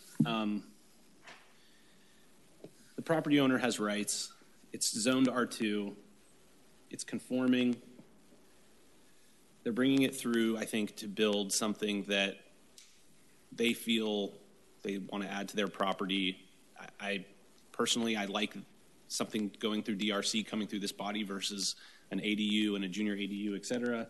It's only 1,100 square feet, and it addresses what I read in the design standards. I struggle with the appeal, but what good is the body without listening to the constituents? Like, I'm struggling given the feedback we're hearing. So I'm probably leaning with you in terms of seconding the motion. I'm still trying to decide, but I feel like it's a broader conversation that may need to be addressed at City Council. I would just point out, though, that to get to the City Council, you do have to make a decision. We're going to make a decision tonight. That certainly is the case. And I do. We signed up to make a decision. Thanks for the reminder. Thank you. But with that being said, and no doubt probably either way this may get to the City Council, but I think what we have to look at really is land use. This is an R2 zone. The land use is there. The design and review has already reviewed it and has passed it, saying they approved the design of the property. The parking is there, which is under our purview. So the things are there to say, yes, this is a viable project for this zone and in this area. And as a land use portion of it, I think that's where I'm coming from. And then maybe have the council look at, okay, is this the appropriate place? Because I don't think, I appreciate the appeal, but I think that for us as a land use body, we have to look at the land use and is it the right thing on this land as a body and not, and yeah, we do look at the historic side of it, but I think DRC did a pretty good job of vetting that side of it, saying, hey, they've done everything as far as for the design side of it to meet the old town standards and get it on and get, because if there wasn't an appeal, it'd been going to plan check and stuff and be ready for construction 6 months to a year down the road. But as the land use side of it, I think that it's the proper use for the property and it doesn't violate any of our Old Town preservation guidelines. I'll jump in after that kind of further conversation. You know, I think, are there issues out in the community? We've heard from them. Are there issues more broadly throughout Orange? We live here, we know, we experience, and we've heard from folks. Is the council's, you know, seeking to address those? Yes. I think where I struggle is, you know, this property owner, when they purchased the property, kind of what were the rules that were set in place? This is why we have zoning. We have zoning for that particular reason. And I think as I process this out loud, they're not coming to us asking for a variance. You know, this is allowable use. We've heard the facts. It's lower FAR than what's there. 0.17 to go into 0.30 FAR. The average is 0.29 to 0.44, if I have that correct. It is, yeah, I think it's one of those things where in the DRC, I think probably what I was most appreciative well, there are a number of things on both sides, but the applicant kind of sharing where, and we heard a little bit about it today, of seeking to balance the interest of, you know, pointing to this is where we took into consideration community input and feedback. It may not feel that way, but I think hearing that is something that I think is important. So that's my perspective.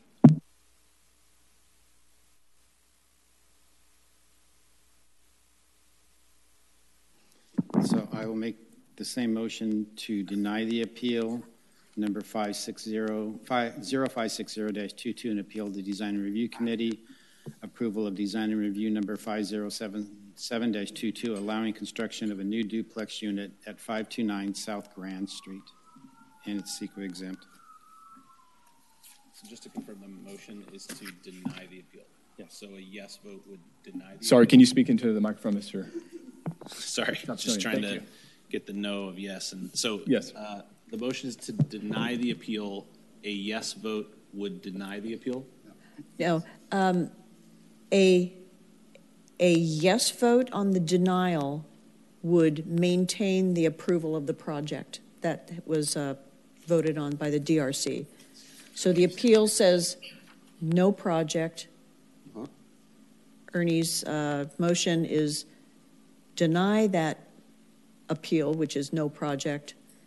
Therefore, if you vote yes, then you want to uphold the project as approved by the DRC. We're all on the same page. So in other words, did I say that yes, right? Yes, motion is to deny, so wouldn't a yes vote be to support the motion? Yes. Yes. But the motion? Yes, because his motion's to deny it. So you're being affirmative in the negative. Like you're affirming he's saying, so that's been appealed. He's, in other words, if Ernie makes the same motion, which he just did, sorry, he's saying he's going to deny the appeal. So a yes is yes, I want to deny the appeal. No is no, I do not want to deny the appeal. A yes vote is to deny the appeal, meaning yes on the project. That is correct. That is correct. Thank you. Sorry. Yeah, thank you. Okay. There's a clarification. There's a motion. Is there a second on the motion? I'll second. Okay. You can press the button for us, for the clerk. They'd appreciate that. Thank you, commissioners. There's a motion on the floor. Please vote.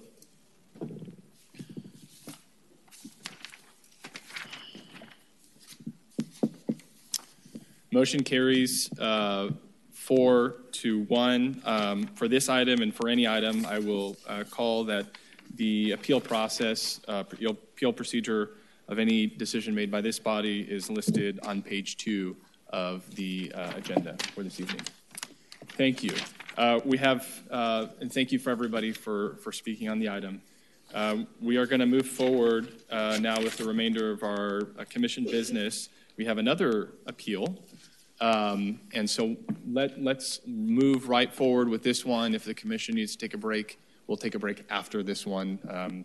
So this is appeal number 559-22, Amarok Sunbelt Rentals. Ms. Bahoshek. Thank you. Thank you, Chair. I'm pinch hitting for Robert Garcia tonight.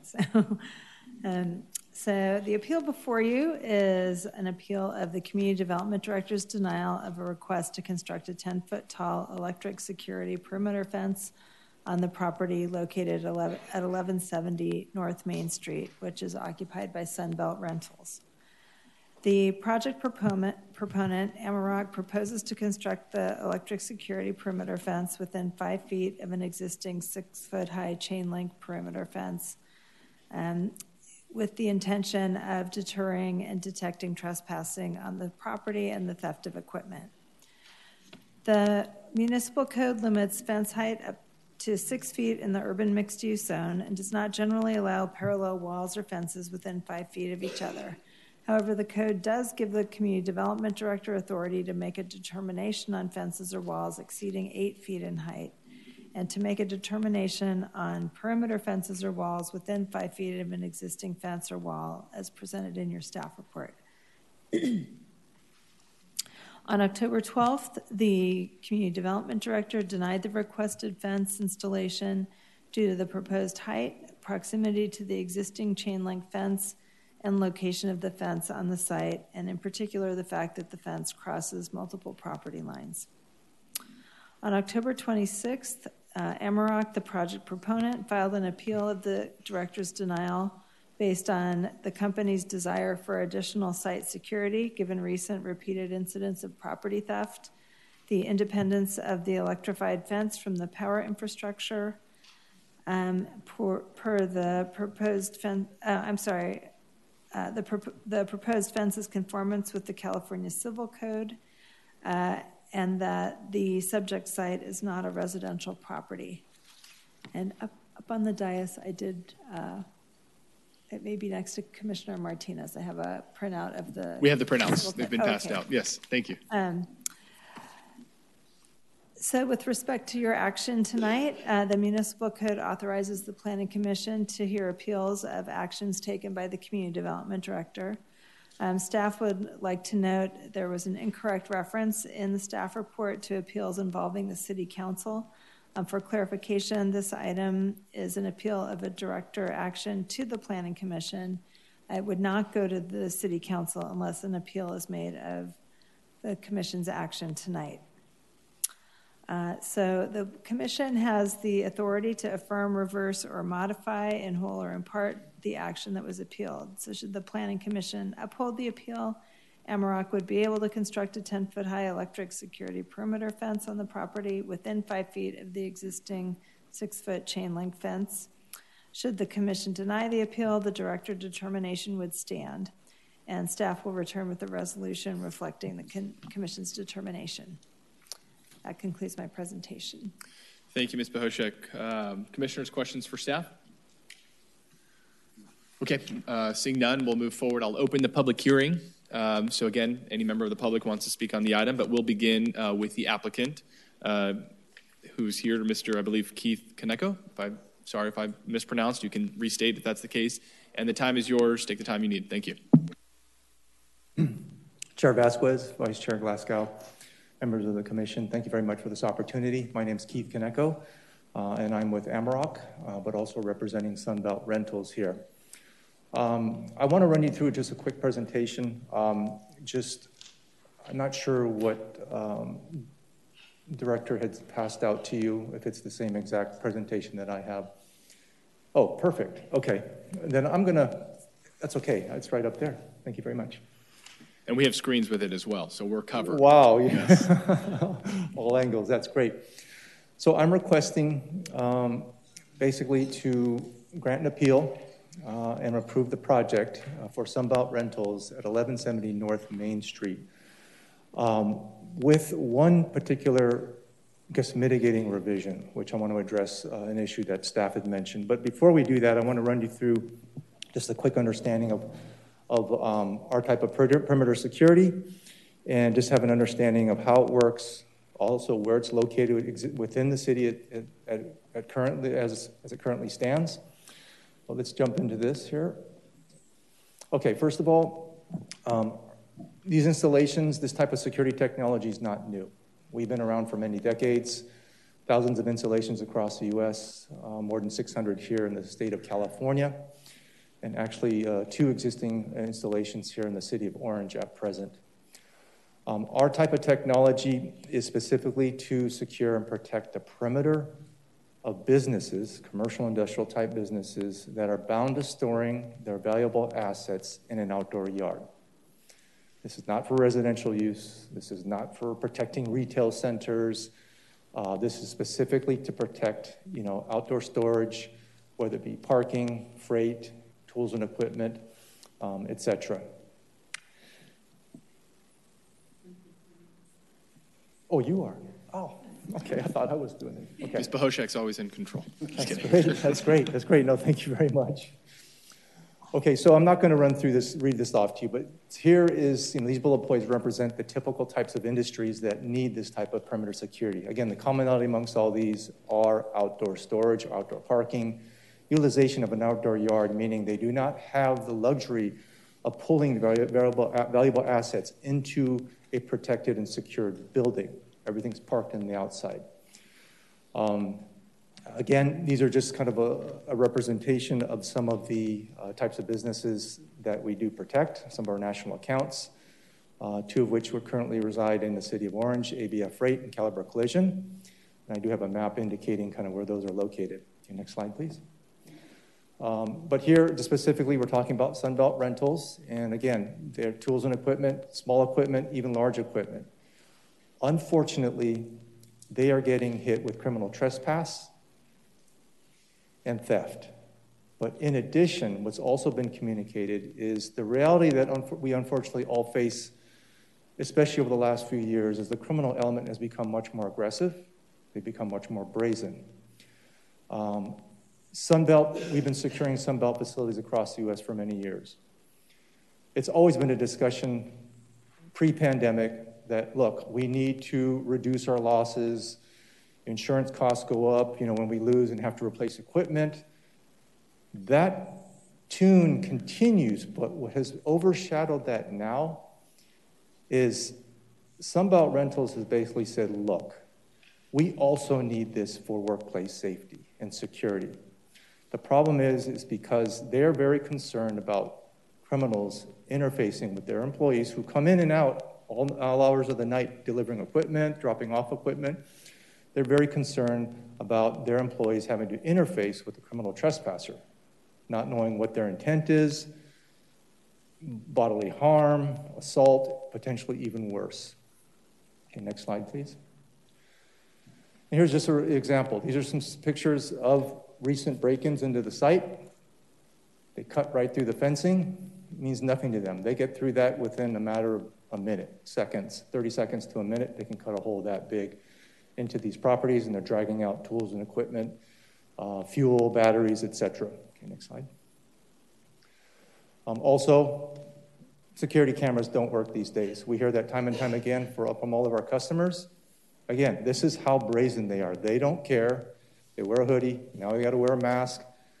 I mean, they unfortunately have no regard for video surveillance. Sunbelt, those are just a few recent invoices. They're just spending thousands and thousands of dollars of just repair costs for their fencing. Okay, next slide. And here we have just an overview of just a small area of the city of Orange. The top and the bottom is ABF Freight at 1601 North Batavia. And then at the bottom there is 719 North Poplar, which is Caliber Collision. Those are currently installed sites with our type of installation, securing those particular businesses. And here tonight, we're requesting approval to install at Sunbelt Rentals there at 1170 North Main Street. Next slide. And what you see before you is the site plan. The red portion is what is being proposed, and this security system always goes on the interior and basically enclosed by an existing perimeter barrier, which in this case is chain link fencing as well as even wrought iron along kind of the street-facing side of Main Street. Okay, next slide. I just show this as a sample installation. Sunbelt's probably cringing that I show their competitor's photo, but this is an example. This is what it looks like. It's very visually transparent. As you can see, our system is behind this particular chain link fence.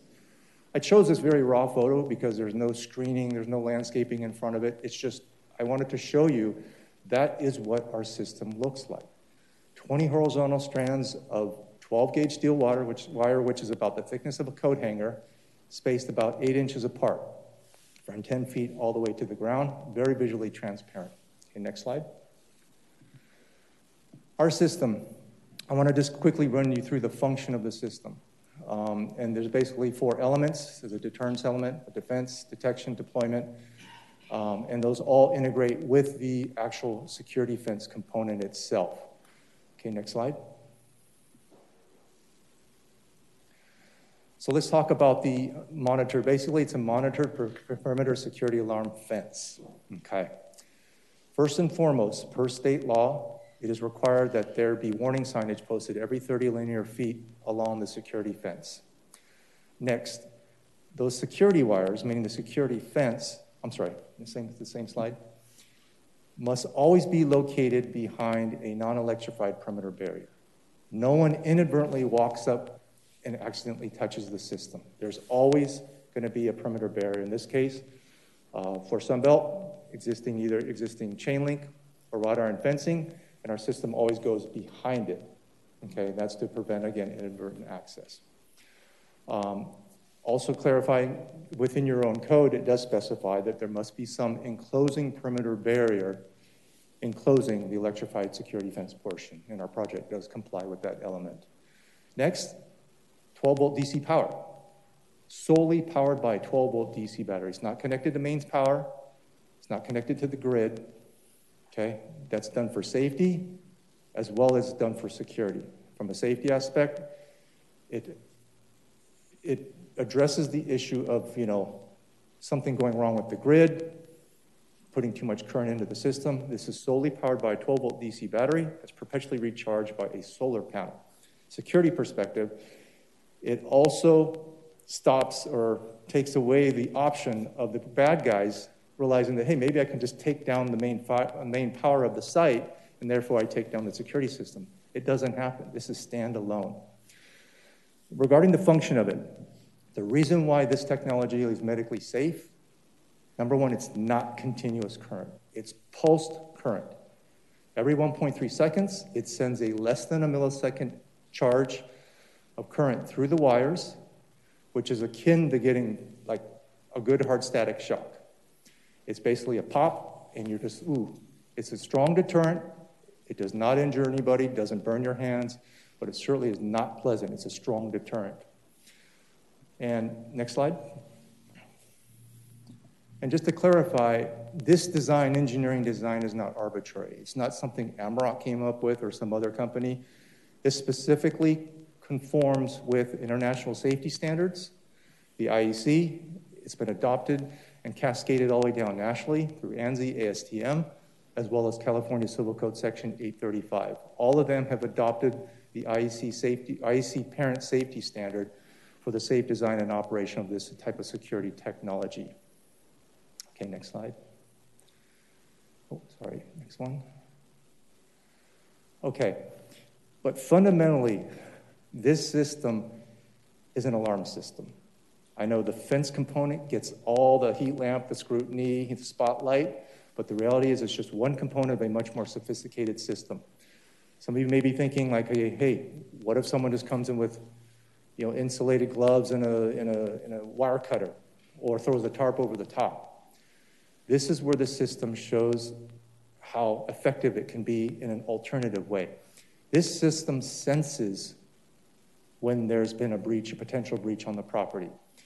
That pulse current that occurs every 1.3 seconds, after 4 or 5 no voltage or low voltage returns of current to the brains of the system, the alarm unit, it will then go into alarm mode. Meaning it sensed that either the wires got cut or something got thrown over the top of it. And only then will it then, through the cellular network, call a monitoring operator who's monitoring these systems throughout the nation and can identify what side of the property there's been a potential breach. It does not automatically call law enforcement. It calls the facility manager, whoever the first call contact is for the site. They must verify that there's a crime incident in progress prior to the operator being authorized to request deployment of law enforcement services. Why is this important? Because we all know law enforcement resources are very limited now. The last thing they need to be doing is running around checking on false alarms. In this case, there must be alarm verification prior to law enforcement being deployed to the site. And we are licensed by the state of California as an alarm company operator there by the Department of Consumer Affairs. Okay, next slide. These systems, we don't sell them to customers. We own and maintain them. We have local technicians that come out, constantly maintain them to make sure they're working effectively and safely. Okay, next slide. The system must be taller than the existing perimeter barrier. There's a cute cartoon depiction, but I think it makes its point. The same height, the criminal's just going to jump over the top. Okay? We do need additional height, and 10 feet is the industry standard at this point. Okay, next slide. I'm just going to show you some other sample photos behind some other types of perimeter barriers. Okay, next slide. And again, I'm just showing this one. And on this one here, I'm showing the additional height over the perimeter fence of 2 feet. Okay? And there's a reason for that. Okay, next slide. So I want to address the staff statement of issues. Okay, and they established a basis for denial on a couple of main points here. But first and foremost, regarding height. Our project proposed 10-foot height. However, we had to come before you because we requested the 10 feet. But in reviewing this with the customer, to hopefully, garner your support and also be in alignment with director and her staff and the code, be okay with lowering it to 8 feet. And the reason for that is that would still provide an additional 2 feet of security fence, basically higher than the existing perimeter barrier. Not the most ideal, not the industry standard, but again, we want to help and kind of mitigate with staff to address their concerns. Now, regarding location, this is where we have to basically say that, look, we have to conform with what the project is proposing. We need to be 4 to 12 inches from the perimeter barrier. That is per the IEC, that's per state law. That's also the same design configuration that was approved at Caliber Collision and ABF Freight, the other installations within the city. It's the same design. The practical reason why that's a requirement for safety standards is they don't want to involve any possibilities of entrapment. Okay, we have to keep that system close. Okay, also from a visual aspect too, it looks basically like one fence. If you start separating things too far, then it becomes obvious that there's 2 different types of structures there on the property. And then not to mention, Sunbelt would lose incredible amounts of usable space on their property, which they so much need to secure all their, to park all their vehicles and equipment, etc. Last couple points are key. The street frontage setbacks. I mean, this system would be installed more than 53 feet from Catella and more than 64 feet from the main street. So, next slide, please.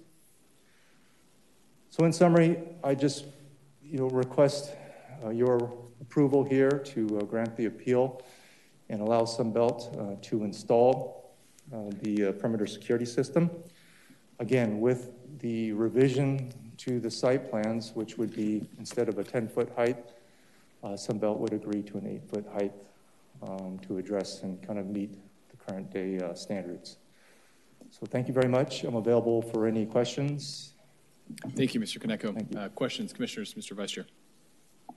I got two really easy ones.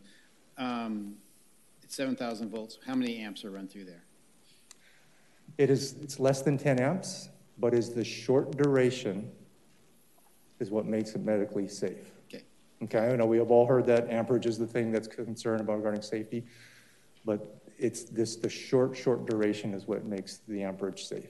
The other thing is, if once the fence is installed, will they take down the barbed wire and the Constantine wire from the top of their existing fence? That could be a condition of the project, yes. And truthfully, that is typically what happens when we obtain approvals from a lot of cities, especially if there's an ordinance against those things. They must take those down while our system goes up. And truthfully, they're no longer needed. Well, I'll wait for the rest of them to go and maybe ask a question down. Thank you.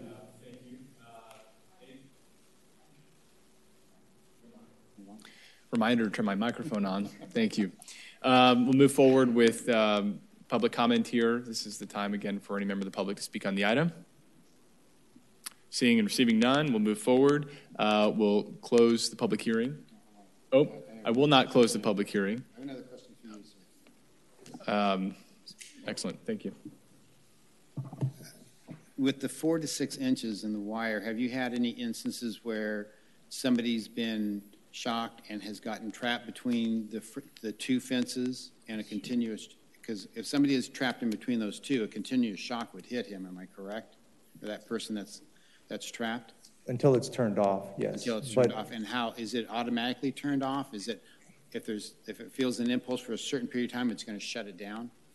Okay, very good question.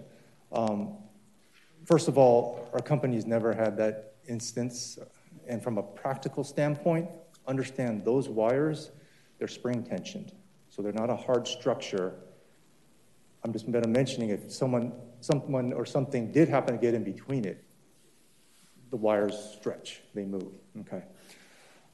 Regarding your question, the system can be disarmed by the monitoring operator, the business. It's all controlled by an app, okay? Also to note too, that along with this installation is always the installation of a knock switch for emergency responders. It's always placed at the front entry to the property. Fire, whomever shows up with the master Knox key, city assigned key, they can shut down and de-energize the whole system. I understand that portion, and I saw that in your drawings and in your language, but I'm just, it just never know if even being spring tensioned, it could be even worse. If somebody happens to fall between the two fences, only 4 to 12 inches apart, especially the 4-inch portion, and they get stuck there, that constant shock, is that? That was accounted for. When the IEC established these regulations, they tested worst case scenarios, standing in water to people with pacemakers. I mean, they accounted for all the potential kind of worst case scenarios, and that's how they came up with these safety standards and deeming them medically safe. Mr. Chair. Yes, sir. I have a question. So you have the chain link that's existing right now, and for the safety of the public also, the chain link is in front of the electrified wire. What protects the employees from the inside of coming into contact with that? Okay, very good question. This system is only operated when there's nobody on site. Obviously, when it's open for business or anyone's on site, it's not a 24/7 type monitoring or operation. It's basically only operated when everyone is off the site. Okay, that's good to know. Thank you very much. Am I reading the California Civil Code correctly that the minimum per state law is 5 feet setback from the existing fence line? No. So what you're reading there is the that's height. That's height of the okay. perimeter fence. Okay, height of the perimeter fence. Correct. Okay. Yeah. Okay, great. Thank you. Okay, thank you. Okay. Thank you. Okay, yes, I'll close the public hearing at this point and bring it back to the commission for discussion. Hey, Ann, I got a question for you. And I asked this earlier. Other than the denial, was there any other comments on the reason for the denial? Was it just the height of the fence because it was 10 feet? Was it because of there wasn't any room between the two fences in case somebody was trapped? Do we know any of that information from the none of director?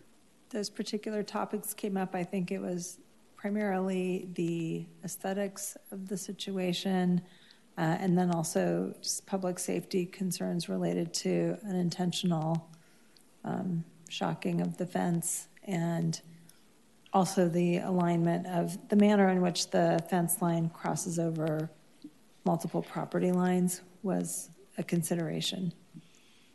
Okay, thank you. Follow-up related to kind of staff's perspective. I didn't know before I heard from the applicant that of the other locations in the city where this same exact system is set in place. I'm seeing a nod, yes. And of course, you came to us today with the condition to have the fence at 8 feet versus 10, and you communicated that 8 feet is the other fence height of the others in orange, correct? Correct. I believe it. So, okay. So all this getting to my question, I would presume in the community development director's review that we took a look at what else is allowed or has been allowed in the city. I guess I'm trying to figure out if that's the case, what's different about this? You know, unfortunately, I cannot speak to that because you were not the one who. I was not the one fair. who was intimately involved with this. So I don't have an answer to the question of how the others were considered. Okay. And is there any concern just about, in general, the boundaries of the property? Do I seem to recall that there was an issue potentially about? I'm sorry. Okay. I was just going to bring that up. Further clarify. In the report, it said it crosses property lines, and I didn't understand that looking at the map. That's correct. When you look at an aerial of the alignment of the fence and the arrangement of parcel lines, there is some crossover over multiple parcel lines. I don't have specifics, but it's in talking to my colleagues in community development, we don't believe that that's a unique situation. I think over the course of time, different industrial, and this property originated at a certain point in time as an industrial property. And so given the nature of industrial activity or storage yard activities, it's likely there are other circumstances in the city where fences cross property lines.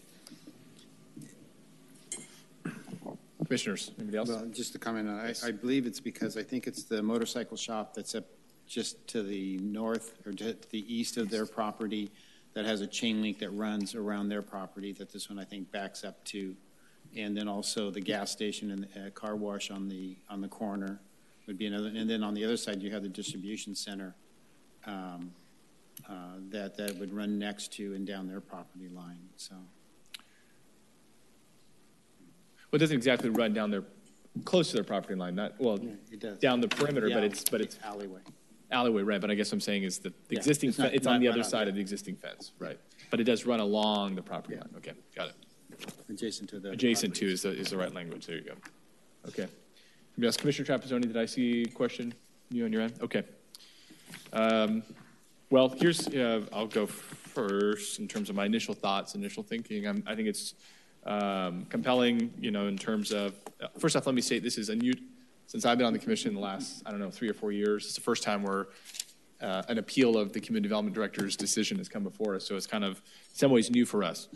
And so maybe what I was sort of expecting of seeing of some sort of kind of, hey, we're denying for these reasons which are stated, maybe these are the changes we'd like to see in order to get to a yes.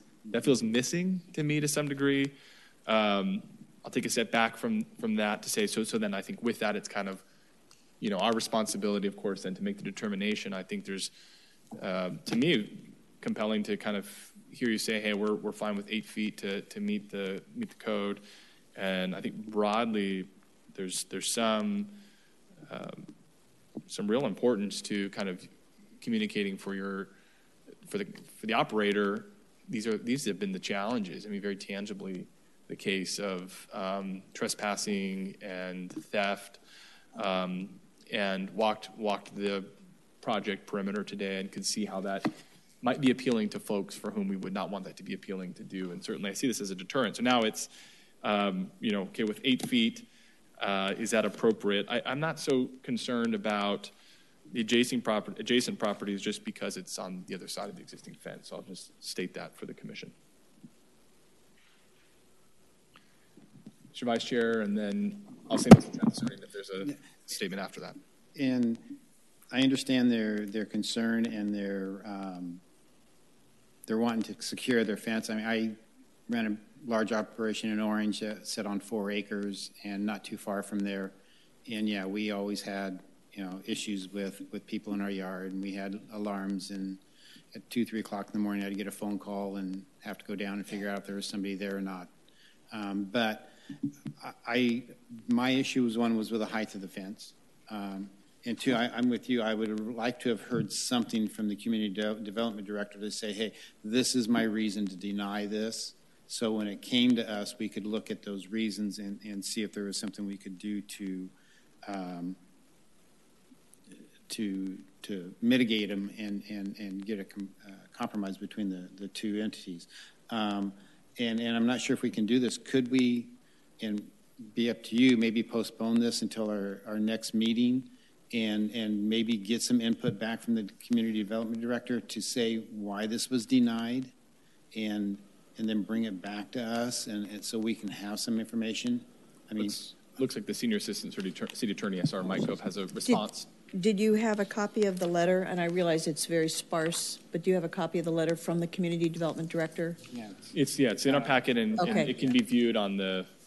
But it was there was really no reason for denial, I don't think. Well, the reason is what was stated. I'm not willing to support this request due to the proposed height, location on the site, and proximity. So I guess where I'm at with what I think you're saying is, okay, so where would you be okay with the proposed height? Where would you be okay with the location of the site or the proximity to the existing chain link fence, if at all?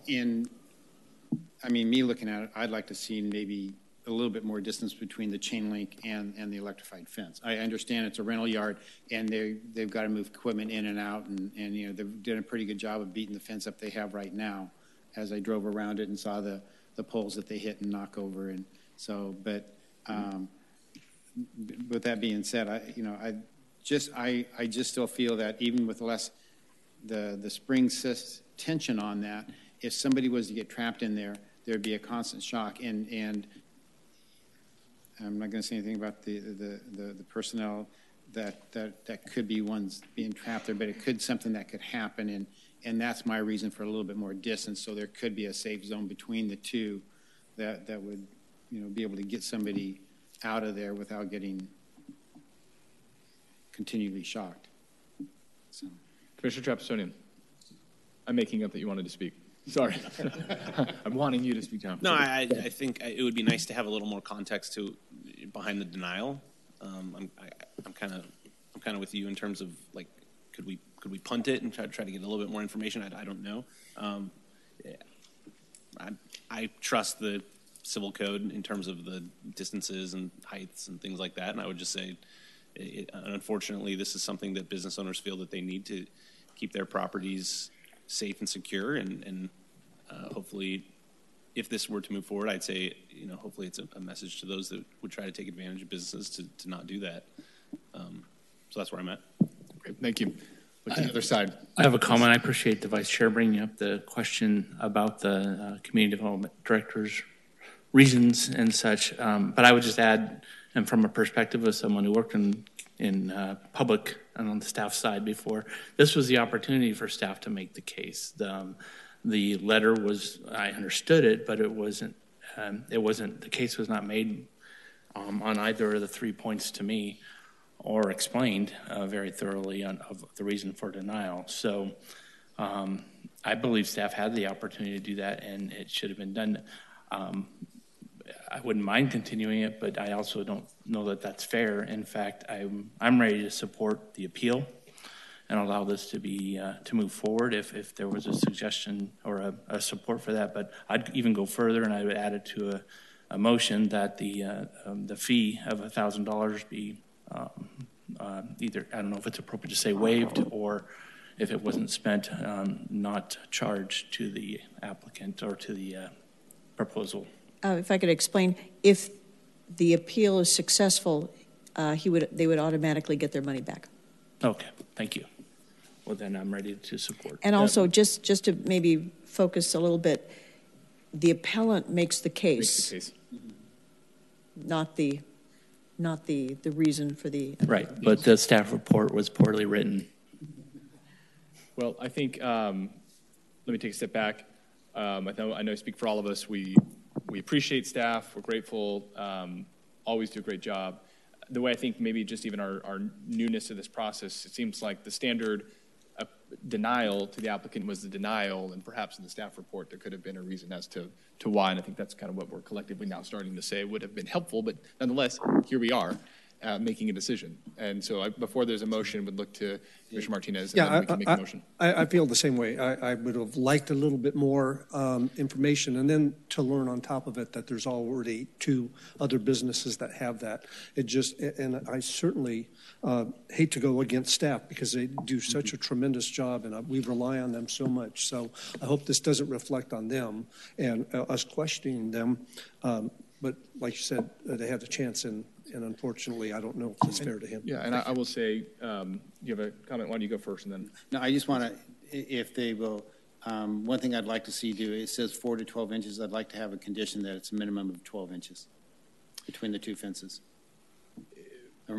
Yeah, so that gives a little bit of room between the fences. He says 4 to 12 inches. I'd like to have that 12 inch all the way around. Well, if that's the case, I'd like to ask the applicant. I see a head nod, but I'm going to reopen the public hearing, invite the applicant back, if that's okay, real fast. And if you could just come back up to the podium, please. And I'll ask the question for the vice chair, if that's okay. But how would you be amenable to that condition minimum of 12 feet? Or 12 inches. 12 yeah, inches. Vice Chair Glasgow, yeah, that's acceptable. And truthfully, in practice, it typically is about 12 inches, just nature of the property and foundation, et cetera, post holes, et cetera. Yeah. Okay. Thank you. Thank you. I'll close the public hearing, and I will look to Commissioner Simpson to make the motion however you choose. Great. I don't have my agenda up anymore. Sorry. So I'm not sure what I'm saying.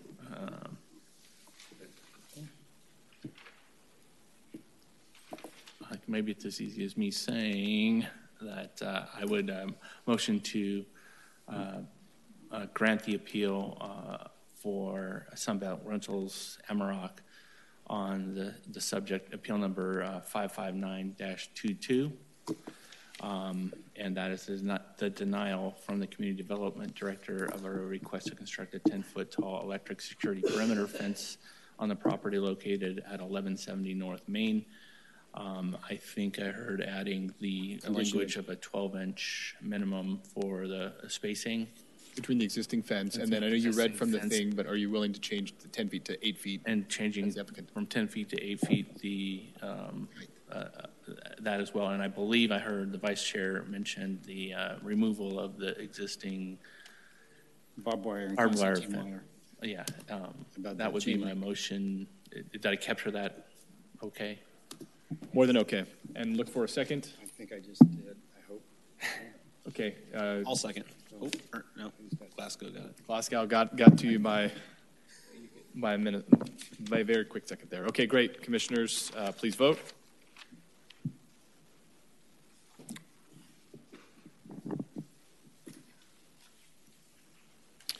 Congratulations. The motion carries 5-0.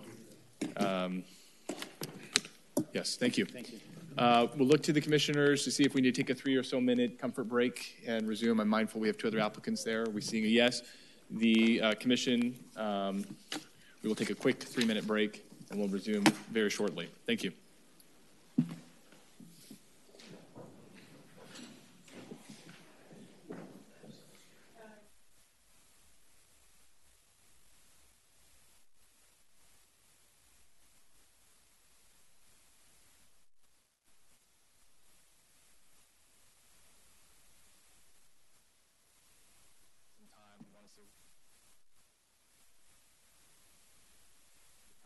projects deserve. So I want to state that. So we'll continue to move forward. This is new hearings. We're going to go in the item list, the numbers listed. 6.1, this is a public hearing, conditional use permit number 3187-22. Pit Fire Pizza, located at 1623 West Catella Avenue, Suite 102, and CEQA exempt. Mr. Marquez. Thank you, Chair, members of the Planning Commission. The request before you is to upgrade an existing California Department of Alcohol Beverage Control license from 41 on-sale beer and wine to a type 47 on-sale general to allow the sale of distilled spirits within a proposed restaurant and an expanded patio at 1623 West Catella Avenue, Suite 102.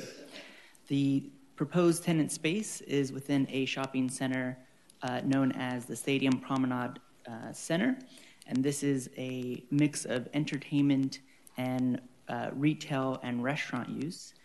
This property is located near the West Catella and adjacent to North Main Street, kind of near where that Sunbelt Rentals property was previously discussed. And it's a destination for many residents and patrons and visitors of the city. There are various existing restaurants that offer off-sale of liquor, distilled spirits on the property.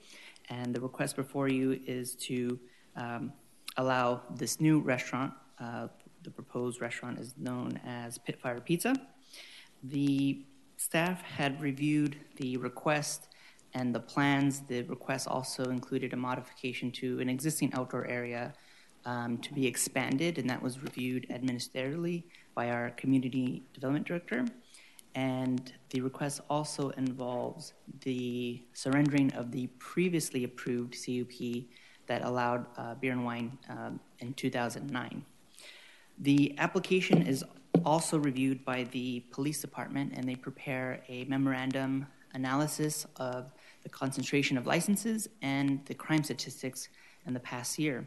The concentration of licenses for this census tract indicates that the tract is over-concentrated with on-sale licenses and off-sale licenses. And this mainly is attributed to the size of the census tract, which includes portions of the city of Anaheim, which is adjacent to this area, and obviously the numerous businesses and restaurants that have licenses within this shopping center. In the crime statistics for this reporting district, the police has identified that this reporting district is below the average of crime in the city overall. So this request has a kind of unique situation where this applicant will not need to provide any public convenience and necessity because it is a restaurant for on-sale, and it does not exceed the average high crime in the reporting district. In staff's review, we have provided a list of conditions of approval. We've also have received no calls for questions from the public. We believe that the findings can be made to support the request. Staff recommends approval. This is also CEQA exempt. And staff has also received some information from the applicant regarding 4 conditions that they would like to be clarified and or also amended, and those are, and I'll read them for the commission. It is number 14, the sale of beer and wine or spirits for consumption off the premises, excluding the outdoor patio, shall be prohibited. The applicant would like to request a modification to allow some off-sale of alcohol similar to the Lazy Dog, which is adjacent to this tenant space. At this time, police has not reviewed this request of modification, and they do not support that change.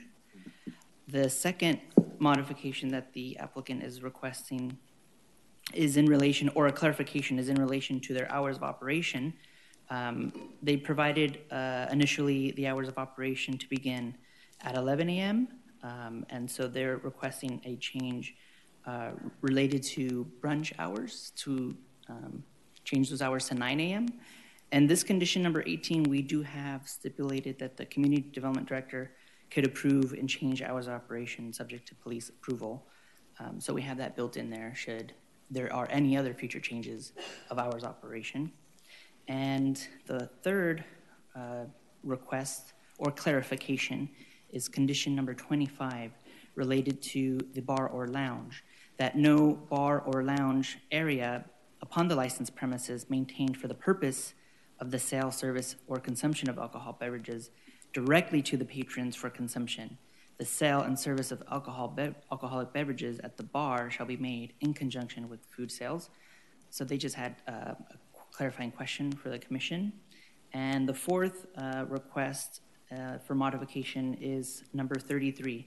Patrons on the patio shall be seated by a hostess only, with no self-seating permitted. And the applicant has indicated to us that due to their operations, there are no hosts seating patrons. Patrons will essentially walk up to counter service and request the meals, beverages, and then will be self-seated throughout the business. And we have a representative from the police department here to follow up with any questions that you may have, and we also have the applicant's representatives as well. That concludes my presentation, and I'd be happy to take any questions. Thank you, Ms. Marquez. Commissioners, questions of staff? Also, we have Sergeant here from the PD. Mr. Chairman, yes. I was just going to clarify. Maybe I missed it. 33, you said patrons on the patio shall be seated. Did that does not have support of staff or PD or? Yes, that one is supported with staff's. Okay. Approval. And PD? Yeah, yes, PD did indicate that they have no issue with that change. Okay. I have a question for now if commissioners don't. Commissioner Martinez, did you have a question? Sorry. Yeah, go ahead, please. I'm sorry. Thank you. Condition 18, you're saying all days. So it says Thursday 11 to midnight, Fridays 11 to 1. So every day would be 9 o'clock in the morning. I understood that the applicant would request possibly weekend hours to be 9 For a.m. brunch? Yeah. Okay, got it. Thank you. Okay. My question or questions would be just broad clarification. The hours of operation, there's nothing in the condition of approval that says, that limits when alcohol could be served. It's all listed as during the hours of operation, correct? Correct. Okay. So maybe I'll also want to hear from the applicant, certainly they'll have their time, about the initial condition about wanting some off-sale alcohol. I was on the commission, I think it was in 2020 when we did the Lazy Dog nearby, and it seemed like there was special consideration given that time. I think some of the conversation we had, is, like any CUP or liquor license, it stays with the facility.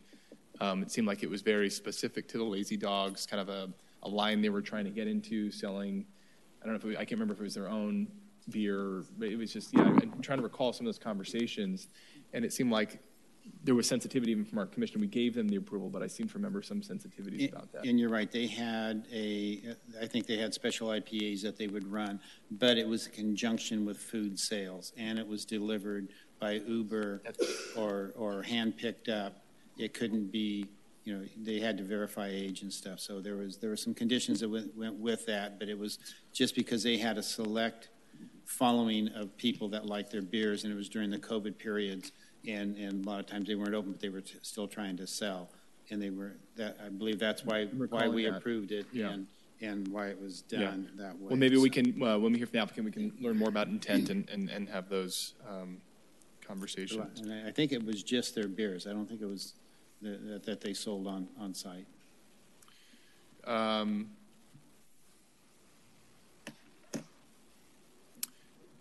Apologize for the pause. So I have a question about condition 26. This has, and I recently watched the council's, I have to say this because it'll resonate, obviously, in terms of the background. This is a different condition than we've normally seen. Traditionally, we've seen this addressed as a happy hour. I'm making no point about I'm not getting into any of that. I'm just looking at staff. Normally, we look at conditions like shall not do things. or shall do things. We're saying you may do, and I just don't know if there's a better way to state what we're trying to accomplish there. It just seems out of place. Alcoholic beverages may be offered in combination, and I guess the question I'd ask staff is, do they need us to grant them that authority period, or could they do that? And yeah, please. Mr. Chair, members of the commission, I think maybe the wording in this first go-around of this type of a condition is awkward. There's like a misplaced modifier in there. I believe if we read it as alcoholic beverages may be offered at reduced rates only in combination with non-alcoholic beverages and food items, and then from Monday to Friday, et cetera. Okay. That the emphasis is on the fact that we are limiting reduced rate alcohol to only certain hours. So it is a restriction. Right, and I think that's a parsing of words. The only, as the operative Yes. word, makes more sense to me. Okay, well, we might revisit that. That's helpful. I think that Okay. I would say, yeah, that works. Okay. Thank you. Any other questions for staff? Okay, we'll open the public hearing. The applicant can come forward and make your presentation, and then, of course, commissioners will ask questions after that. Thank you. Good evening, Chairman, members of the Commission. My name is Moni Dosanjh with RSI Group, 3187 Airway Avenue, Costa Mesa, representative for Pitfire Pizza. In addition to myself, Jeff Goodman with Pitfire's here as well in case there's any operational questions. Firstly, I want to thank Vidal and staff for their time, not only today for their presentation, but over the course of the last couple months, just giving us guidance on this process and to even be able to present before you tonight. So just want to acknowledge all the efforts put in place prior to tonight. With regards to the conditions, the off-site sales, though it's incidental to our operations, it's similar to what you guys had mentioned. It would be catered to a lot of the third parties, so DoorDash or Grubhub, whatnot. So we would like to utilize the ability to provide beers or wines for those third parties. So that's really the baseline intent of that modification. And is that standalone? Is that with, would it only take place with the purchase of food? Correct, with purchase of food. Only with the purchase of food. Regarding the condition number 18, brunch, we're requesting it only on the weekend, Saturday and Sunday, to be allowed to open up 2 hours in advance of, similar to some of the other concepts that are within that center. Since they're offering a brunch program, we feel that it'd be beneficial for us to offer the same. Regarding the conditions 23 and 33, as Vidal mentioned, the way our operations is, there's not a hosted, there's not a host or a guest that will take you to your seats. It is open seating. Everything is ordered at our front counter. So that's why that condition doesn't really apply to our operation type. So that was a request just to kind of clarify how we operate. Other than that, we're in agreement with your conditions. The previously mentioned happy hour clause, we're in agreement with that as well. We're not really pushing happy hour. It would be in conjunction with food sales as well. So we're in agreement with any modifications you guys are here to make on that. With that, here to answer any questions. Jeff's available as well if there's anything you guys want to dive into deeper on. Excellent. Did you address, I think it was 25? Yeah, so I think there might have, we have no objections with how 25 was written. So but I'll apologize if there was confusion, but we weren't seeking any modifications on the language of that condition. Okay. Yes, Martinez. Yes, sir. If I understand correctly, you have 7 restaurants total, or the company Pitfire does? Yeah, I will defer that to Jeff. He has the exact counts. Got it. I don't want to misspeak.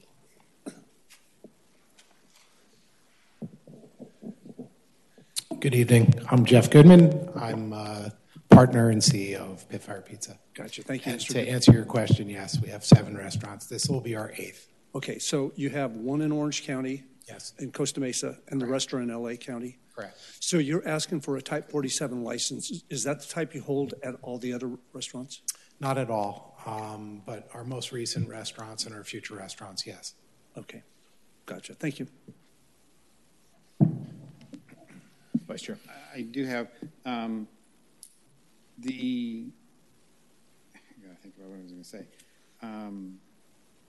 The menu, when you guys sent it, you guys didn't send us a menu of, I look at a pizza parlor as beer and wine and not really a Type 47 type license where they're going to serve spirits. I mean, that's, to me, is more of an Italian type restaurant or a dining type restaurant, and not just a pizzeria that looks like you're going to do. I'd like to have seen a menu that I don't think was submitted in our reports. That's correct. We did request a menu indicating what type of spirits or cocktails would be provided, but the menu provided to the commission only has the food menu. Thank you. If I may, I'm happy to describe. We are beyond like a pizza parlor. We have 12 pizzas on our menu. We have 44 actual food items on the menu, hand-tossed pastas, a handful of salads, vegetable plates, some shares and smalls and appetizers, some desserts, and a 8-item children's menu. So it's an extensive food program. Thank you. Mr. Chair, please. Point of correction. There is a menu. It's on the applicant's letter of explanation. It's second to the last page. Forgive me. Sorry about that. Thank you. Certainly. Quick question too. I've been to your Costa Mesa location. Set up very similar in terms of ordering and then the food coming later. Are all your restaurants in LA set up that way as well? Yes, you order at a counter, and a food runner brings your food and drinks to the table. So the alcohol is brought to wherever the patron chooses to sit down, or is it given at the place of order? Sorry, that's an evolution of our concept where first drink is guest ordering at the counter, taking that drink with them to their table. Okay, thanks. Commissioner Martinez, did you have another question? Oh, I'm sorry. Okay. 2 questions for me, I guess. Number one, your other stores, do you do alcohol sales to go as well? Yes. As you know, for delivery, I should say. Similar to how Lazy Dog was described. Okay. This really came about during the pandemic and has been an important part of how we've survived, and we want to be able to maintain that. It's not a significant part of our business, but it's significant enough to make this request. Okay, great. And then obviously, I'm assuming all the other conditions of approval are good to go. I'm going to say specifically, obviously, when it talks about reduced beer, food, it's with a specific set time. We're comfortable with that, yes. What the time is listed. Okay, great. Okay. Yes, Mr. Vice Chair. So the first drink is served and given to the patron as they walk away and sit down. The subsequent drinks will be served by... subsequently, guests need to get up. They go to the counter again and they order.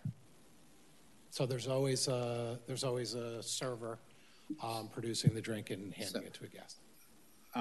So when on your patio area, you won't have any employees out there. You won't have anybody walking. Make sure nobody walks away. Nobody. On a typical shift at a pit fire, there's 11 or 12 front of house employees working in various places in the floor. There are people who are monitoring and assisting guests. There's just not a traditional waiter or waitress system. And your food is picked up at the counter also, or is it food? The food is run to the tables. Brought to the table. Okay. Thank you. Any further questions? Okay. Thank you. Thank you. Move forward with public comment. PDF. Okay. Seeing none. We'll close the public comment or public hearing, and we can still ask questions of staff. So we'll close the public hearing. Bring the sergeant up to have him. Okay, great. So we'll bring. It's been requested, the sergeant. I'm sure there'll be a few questions. Appreciate your being here as always, Mr. Vice Chair.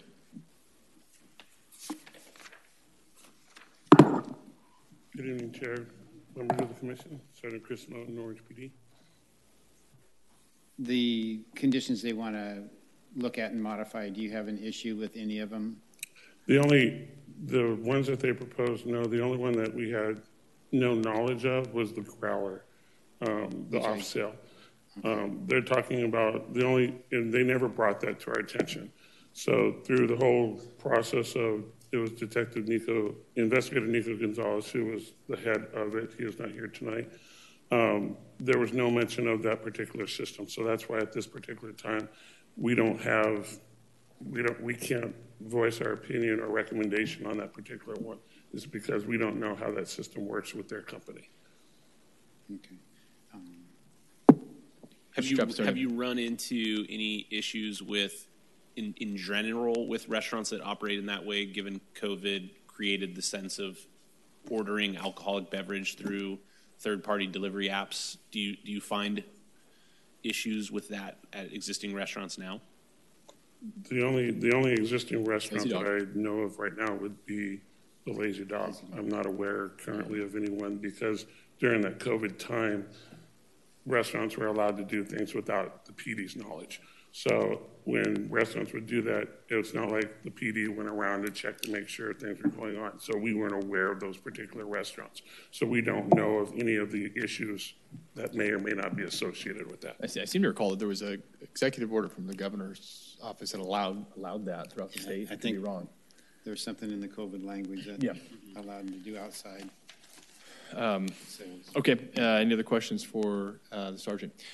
Yeah, I do actually. Sorry. Question about I have one about the patio use. That's a standard condition. We see it often, and some applicants, ask for us to consider maybe certain hours, those sorts of things. Just from your perspective, obviously it's in there as a condition. Your take on the importance of that, having somebody man kind of the patio space. We're hearing tonight from the applicant that's not their business model, if you will. Typically, in the conditions that we set for the restaurants that have patios, we put the condition in there that they have the ability to monitor the patio at all time. I believe that is in the conditions. It is. In the patio conditions set forth for Pit Fire Pizza. We understand, but we weren't aware that they're going to be seated just on their own. That's another thing that was just always brought up to us tonight. We don't have a problem with that as long as they go with the condition that they are able to monitor the patio with their employees to make sure that alcohol is not leaving the premises without their knowledge. So a condition intentionally stating monitoring is on the operator and specifically what they're monitoring for? Yes. Right, okay, great. And I'm seeing that there's a condition about the patio gate being enclosed at all times during business hours. Am I reading that correctly? Yeah, the patio shall be enclosed. This is condition 31. Yeah, that's one of our standard conditions with the patio. I want to, and I'm going to clarify this with the applicant also, because right now there's no locks, there's no nothing on those patio doors. They're just wide open. I believe that's the way, I think as a condition we need to look at maybe having them put some type of a latch on it, so an alarm latch, so if there is nobody out there and somebody decides they want to walk through it, it's going to let them know that somebody just left their patio area. So, we could agree with that, yes. But that's something when I was walking the perimeter the other day, that's something I noticed, that those gates were just opened and up. There's no latches on them, no nothing. And I think we just did that with zinc, if I'm not mistaken. Yes, we did. Yes. So as a condition of approval. Oh, right. Recently, we did. Yes. And that's a temporary fence, so it's not even a permanent. But correct. We did do that with zinc. Correct. Okay. Thank you. Commissioners, any other questions? Mr. Martinez. Okay. If I could ask, thank you. You brought up a good point about the patio and the latches and stuff, and I was out there looking at it. Is that, I'm sorry. So is it a question for the applicant? Yeah, the applicant. So I'll reopen the public hearing and the applicant can come up. Yes, Commissioner. Thank you. Is that patio, is it coming down and there's going to be an entire new patio put up, or are you just expanding that? No, the existing patio will remain as is, and we're doing an expansion to it. Okay, an expansion, okay. Correct. So those gates will be there. Correct. And then there'll be more patio. Exactly. And in addition to that, per ABC requirements, we have to have our patio fully enclosed just for that purpose. So in addition to just operational concerns, ABC also requires us to have that patio fully contained. Okay. Thank you. And then just to address the comment regarding monitoring of the patio, as Jeff had mentioned, even though there's not a staff member technically out there, we do have 11 members of our team per shift, so the manager constantly circling, wiping down tables and things like that. So it is being monitored on a regular basis. And that's one of the conditions that's in here, is that it'll be monitored. But my question is, because it's not in here, it's just on those gates, it's something I'm going to ask as a condition of the approval, is that you put some type of a latch system with an alarm on those gates. So if there is anybody out there, they just can't walk out that gate and not be and not have something go off. It's to alert your employees that, hey, somebody just walked out that gate, and do they have a drink with them or not, and they're walking away with it. Understood. I guess the only thing I would need to do is just circle back to make sure that those gates can be retrofitted with Panic hardware. I don't want to commit to it. We may have to, we'll make some modifications, but if that's what we need to do, For that's me, what we that's going to be something I would want to have as one of the conditions. Okay. To use a patio, just because of that reason. I mean, I've watched walking down Glasell and eating out a lot here in the plaza area, people sitting outside, finish their meal and pick up their beer, pick up their drink, and start walking down the street. And you're in a little bit different setup where they could walk and mingle pretty fast. So I just want to make sure that it's monitored, and that if somebody does do that, you guys know about that. Understood. Okay, thank you. Any other questions, the applicant? Okay, we'll close the public hearing once more. Thank you. And continue commissioner deliberation discussion. I will say I'm having a difficult time as it relates to the alcohol sales to go, just because we're hearing from PD that wasn't a part of the initial discussion we're learning tonight, and not knowing feedback on how things have gone at Lazy Dog. I haven't heard anything. That doesn't necessarily mean everything's good to go, but I'd love to hear other commissioners' thoughts on that one, perhaps. And maybe I can ask this of Mary or staff. Is it a possibility that we could approve it without that and have PD and the applicant work together and maybe bring back a condition down the road later that we could look at or set it up that if PD's amenable to it, that it could be done through the deputy director's purview? Let me think about that. It would be maybe if you insert a condition that actually specifically says that with the agreement of police department and the deputy and the community development director. Yeah, I wouldn't eliminate the condition altogether and then try to add it back in, but maybe put it in there with the approval. The approval language. And the community development. That's just my initial thought. Anna Vidal, do you have any? I would agree. I think that's a good way to go, and then it leaves room for negotiation, but it's understood that we will get the assurances we need out of the condition. It's approval and certainly the direction of the commission. And I'll, while you're going on, although I will be listening to you, I'll try to craft some language. And is that something that PD would be applicable to and the applicant? Thank you. Okay, we're seeing head nods from every party, so thank you. Okay, we'll look for a motion or further discussion. I'll make a motion. Okay, make a motion to resolution number PC 31-22, a resolution of the Planning Commission of the City of Orange, approving conditional use permit number 3187-22 for the State of California of Alcohol Beverage Control Type License 41 on sale general eating place at a proposed restaurant and expanded patio located at 1623 West Catella Avenue, Suite 102, with the conditions that the number 14, that off-sale, the sale and beer of wine or spirits for consumption off premises will be discussed between PD and the applicant, and then may be approved by the community development director.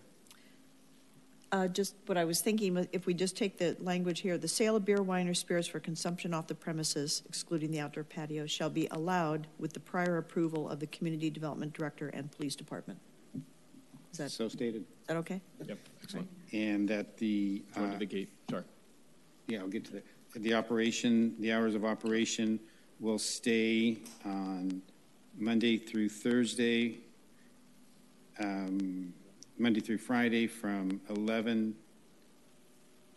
It's going to be kind of that Saturday and Sunday they can operate from 9 o'clock, open up at 9 o'clock on Saturday and Sunday. All other hours will stay the same. And that also on the patio area that the gates will have panic hardware on them with alarms to sound if anybody goes out of it.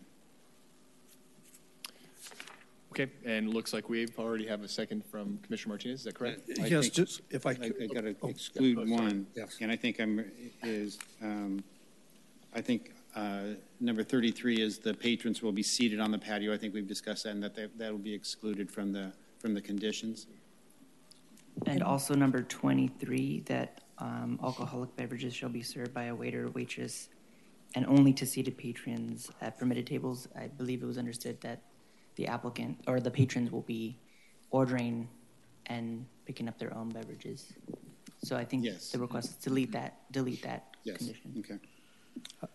I will second that. Okay, great. Any further discussion? I will add, sorry, can we reopen the public hearing at this time? Or is it? Pause. I know we have a live motion. In the interest of due process and in open discussion, sure. Okay. Motion in a second. Okay, but yeah, yes. I just wanted to have I'm going to reopen the public hearing. Clarification. The motion was mentioned for type 41. I don't know if I misheard, Okay. but we're actually seeking a type 47. I just wanted to clarify. Yeah, no, in the resolution it said type 47, but one thing I will say is you're going to surrender the type 41. Understood. I just want to make sure I heard that correctly. Yes. Okay. Thank you. And I will just state before we vote, I work in the city of Costa Mesa. It's a great location off 17th, and looks like we're almost excited to have one here in Orange. So, commissioners, please vote.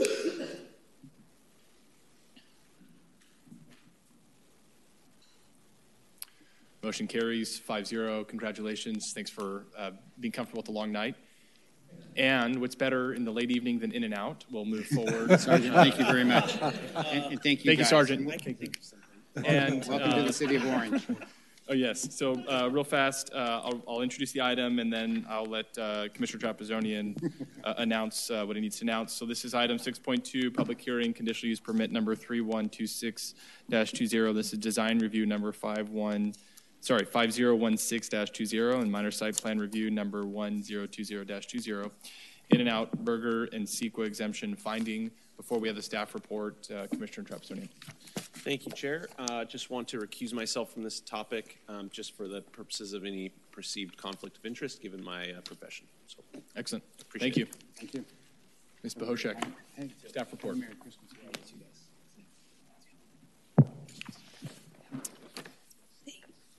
Thank you very much.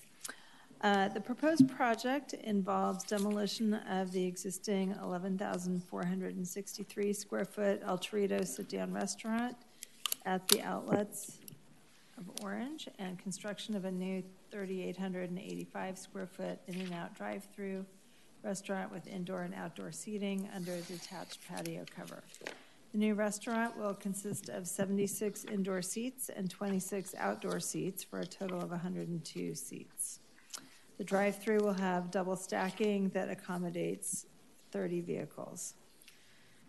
The architectural style will be contemporary with varying planes to soften the scale and mass of the building and give it visual interest. The landscape plans indicate a variety of trees, shrubs, and ground cover as detailed in your DRC staff reports attached to the staff report.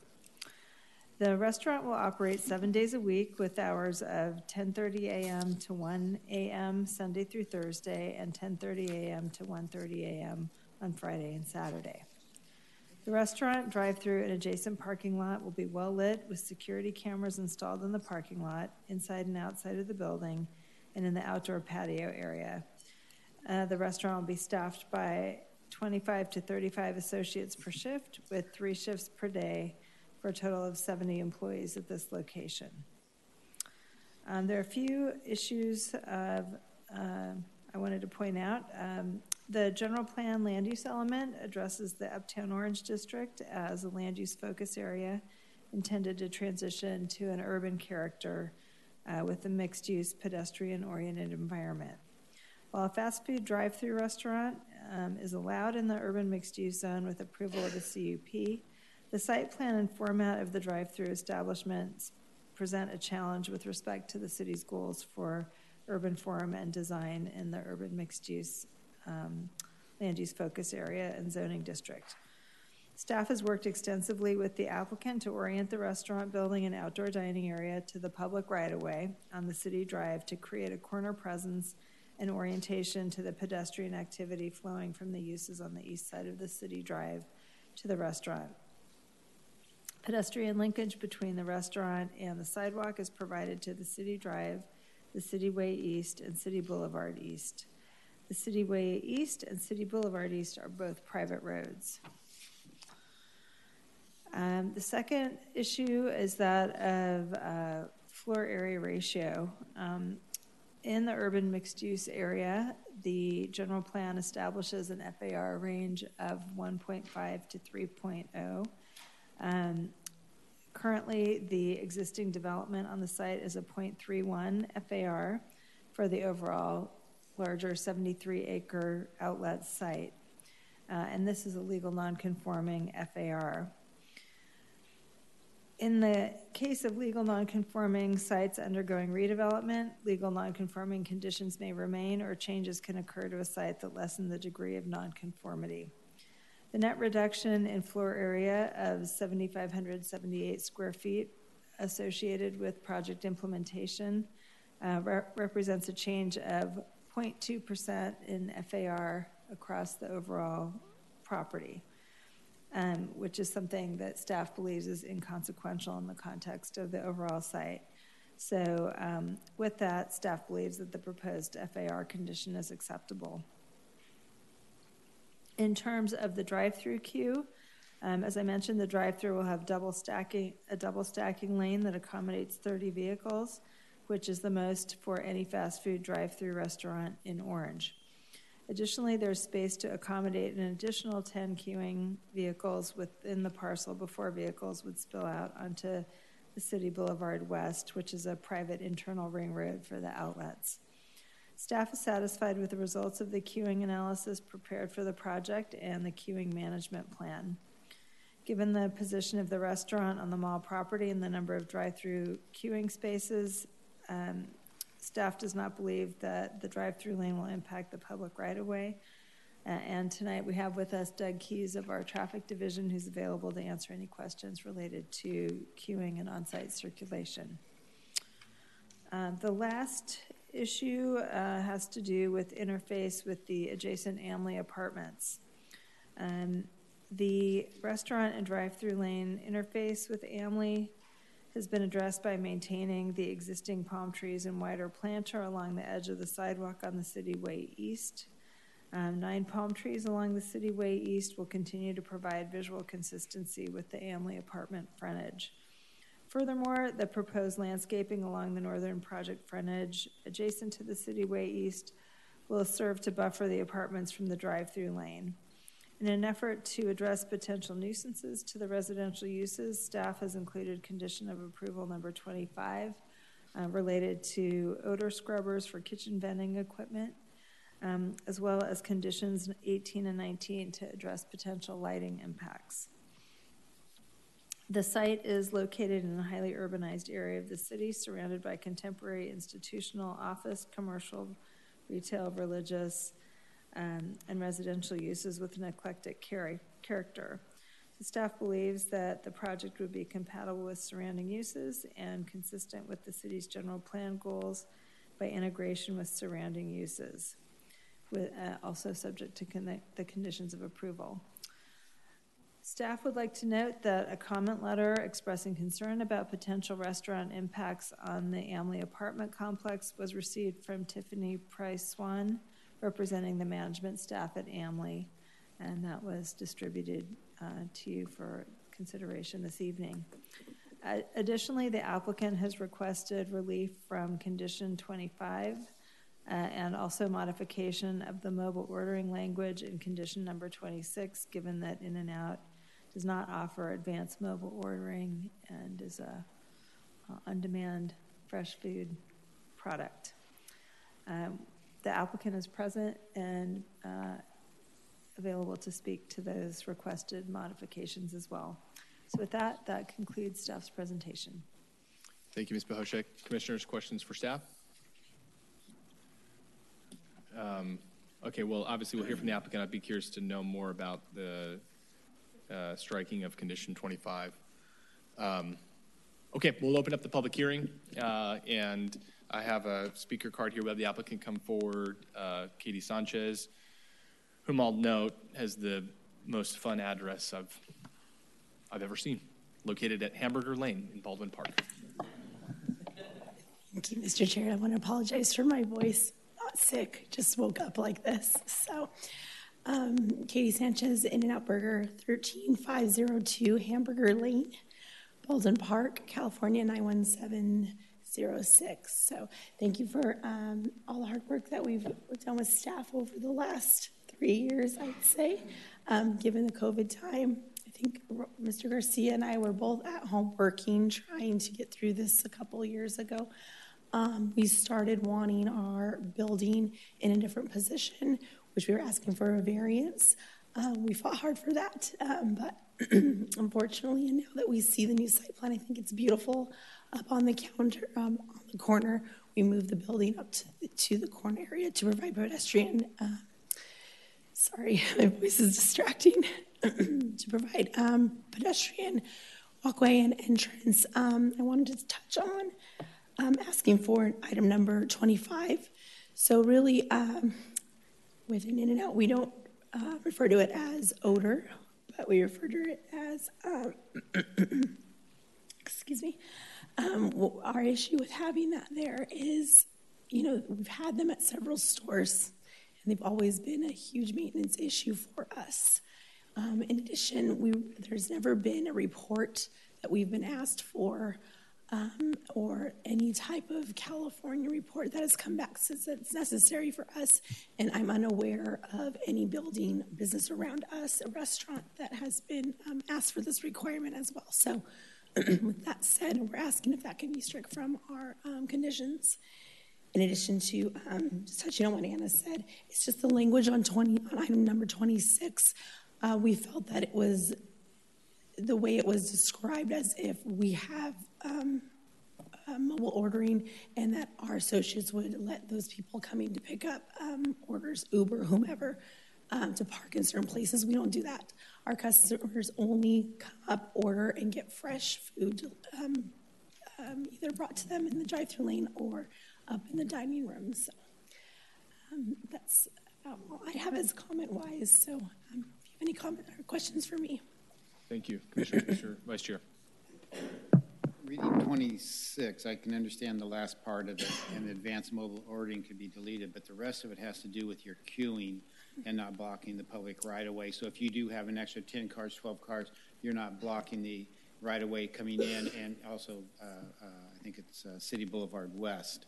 So I think I would be willing to get rid of the advanced mobile ordering portion of it, but the rest of it would stay in. Because it does have to do with the queuing and of vehicles blocking public Which we're good with. I think I had requested anything after the word clear. That was right, Anna, in my email earlier to her. So, and we have associates out in the parking lot directing traffic. Someone needs to pull out. There's associates out there helping that as well. So we're good with everything up until. Yeah, clear would make sense. So, yeah okay, at a public right-of-way, period. Okay. And yeah, I think we can get rid of the advanced mobile ordering for pickup, where customers can park and direct as employees. Because everything else I think I read, it talks about queuing. At no time will the operator, vehicles or customers straddle the public right-of-way, sidewalks, streets, driveways, and shall employ measures to direct customers from causing any such conflict with keeping with the public right-of-way clear by ensuring a maximum queuing stacking of 30 vehicles. Then after that can go away. Okay, thank you. Probably staff would, and I don't know, I mean, I know a lot of your locations. From here probably to Santa Maria and up even into Medford, Oregon. So, but I think one of the reasons the scrubbers are there is because of the apartment building being right next door and so close to it. Am I correct? That's correct. I think what everybody loves about In-N-Out is the smell of In-N-Out, but if you're living right next door to In-N-Out all the time, and being, we wanted to be sensitive to that very real interface condition. So, okay. And I understand that too. I mean, you got a 6-story building. Is that 6 or 5-story building? It's a 4-story building. 4 stories, and everything rises. So, and I can Imagine living on that side of the building and trying to have a window open, and all you're getting is your hamburger smell coming inside. And so, okay, thank you. Thank you. Any other questions? I have a question. So we and it was referenced. We've received in our commissioner communication from the community manager of the nearby complex, and so obviously goes through the concerns, and they're typical. The projects we hear, of course, noise, traffic. Some of the things at the end say, noise regulations, on-site security after 10 p.m., signage to direct traffic. One of the things that we live in is we don't live in your business model, so we always hear from applicants. And so just kind of walk me through particularly on-site security. I'm not sure that's your problem. If the community is experiencing that problem now, I don't know if that's your problem to solve per se, but does In-N-Out have security in any of their locations? We do when necessary. We don't go in depending on the neighborhood. Okay. But typically we don't go in with a security guard. We have one there all through construction, obviously. And then if something comes up as we're open, we would put it there, honestly, before the community would ask us to put it there. So we're very aware, safety-wise and everything. So. Okay. And then signage to direct traffic. Well, we can get into that with our staff questions, because obviously queuing is the big thing that we'll probably have when we close the public hearing. We'll probably have a lot of conversation about that. Okay, that's it for me for now. Commissioner Martinez. One of the things I did not see in any of the plans was the location of where the speaker system is that you place your order and how close it is to the residential area. So I'm looking on this drawing, and I'm looking at those are those umbrellas? The little red. So it would be in the first one. Up on top, there's a red truck. Keep going. Way in the top? Right. Keep going a little bit. Right there? Yeah, right there. So that's the speaker system? Okay. It's facing the parking lot. Okay, got it. And really, we don't use that speaker. If it gets to a car, they're an eighth car, we pull out an associate and they take orders off of our iPad. So today, I feel like the speaker system is rarely used unless it's in the beginning, like in the morning. But once we get to that eighth car, to that speaker, we send an associate out. Got it. Okay. Sometimes more than one. Thank you. Okay. Commissioners? Okay. Thank you. We'll bring you up after public comment, because I see that we do have, so we'll move forward, hearing from the public, and then we'll call up Charles Gates. Thank you. Charles, you've been here the whole evening, so you know the drill. You get 3 minutes to address the commission, share whatever you'd like based on this item. Okay, I'm one of those people that live at Amley Apartments, like right across the street. It's pretty much a walk from where you are to that front door. I just want you to kind of absorb what that's going to be like. There's 1,000 people that live at this apartment complex, actually more than that. We're doctors, we're nurses, we're teachers.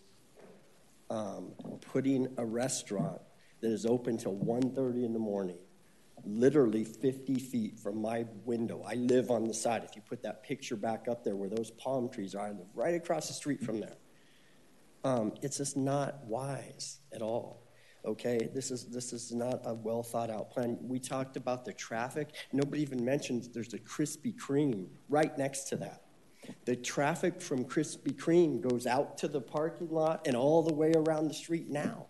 So I'd like somebody to address how is that exactly going to work, I've lived there for 6 years, by the way, and I can move. I mean, I have the money and the resources to move, which I will if they actually build this.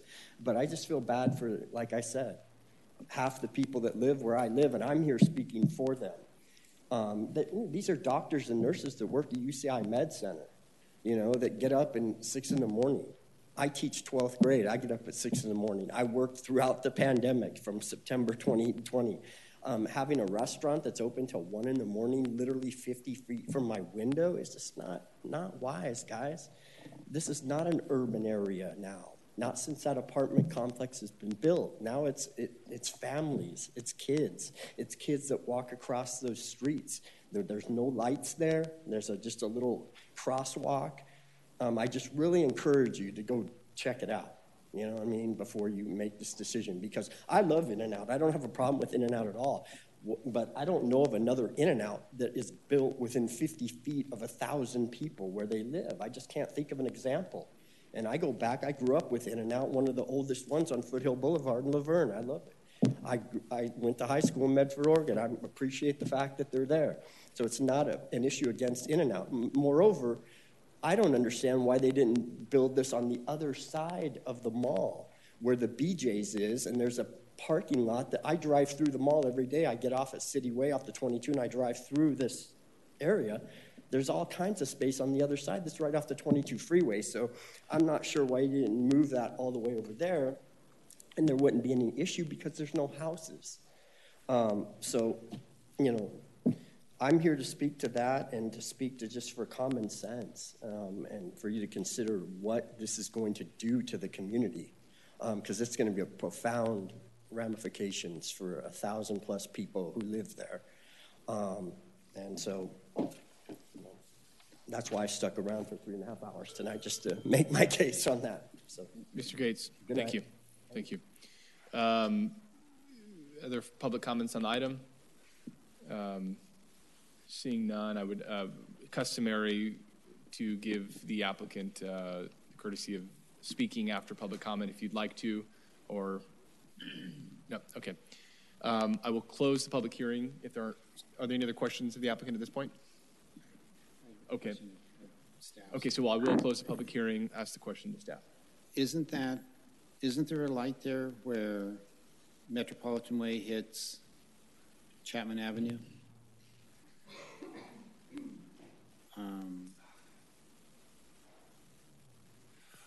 Vice Chairman Glasgow and members of the commission, my name is Doug Keys, and I'm a transportation analyst here at the City of Orange.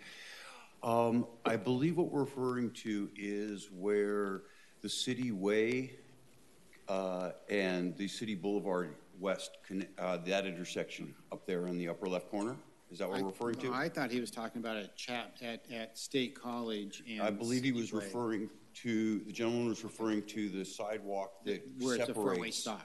the Okay, I thought he was proposed referring- restaurant from the Amley. That is a four-way stop sign, Mm-hmm. and as part of the traffic analysis for this project, the consultant was asked to do a traffic signal warrant. Traffic signal warrants were run for 2 hours, 4 hours, and 8 hours, and they did not meet the warrants for signalization there. Do that between December 18th and December 25th.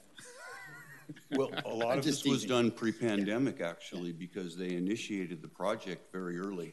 So, but no, I was just kidding. That a lot of parking spaces not there. But anyway, okay, and that's what I thought he was talking about at Chapman, not at City Way and City Boulevard. So No, actually, their traffic study does recommend some crosswalk enhancement, high visibility crosswalks to be to replace the existing crosswalks that are there now. Okay. Any other questions? Mr. Keys, my question would be, no surprise, you've lived with it more than us, but we're always learning how to improve with queuing, and as we see spillage out into some streets, and it's obviously In-N-Out's would be their third location in Orange. I guess I'd be curious, is there anything we've learned that we're deploying here that we feel is going to make things where they should be? Thank you for that question. That is something that we are learning. It's a very dynamic process as we've evolved and gotten better at drive-through restaurants. You will notice that both conditions that we like to put in for our drive-throughs are in there. Numbers 26 and 27. 26 speaks to, as was mentioned earlier, keeping traffic out, the queuing traffic out of the public right-of-way.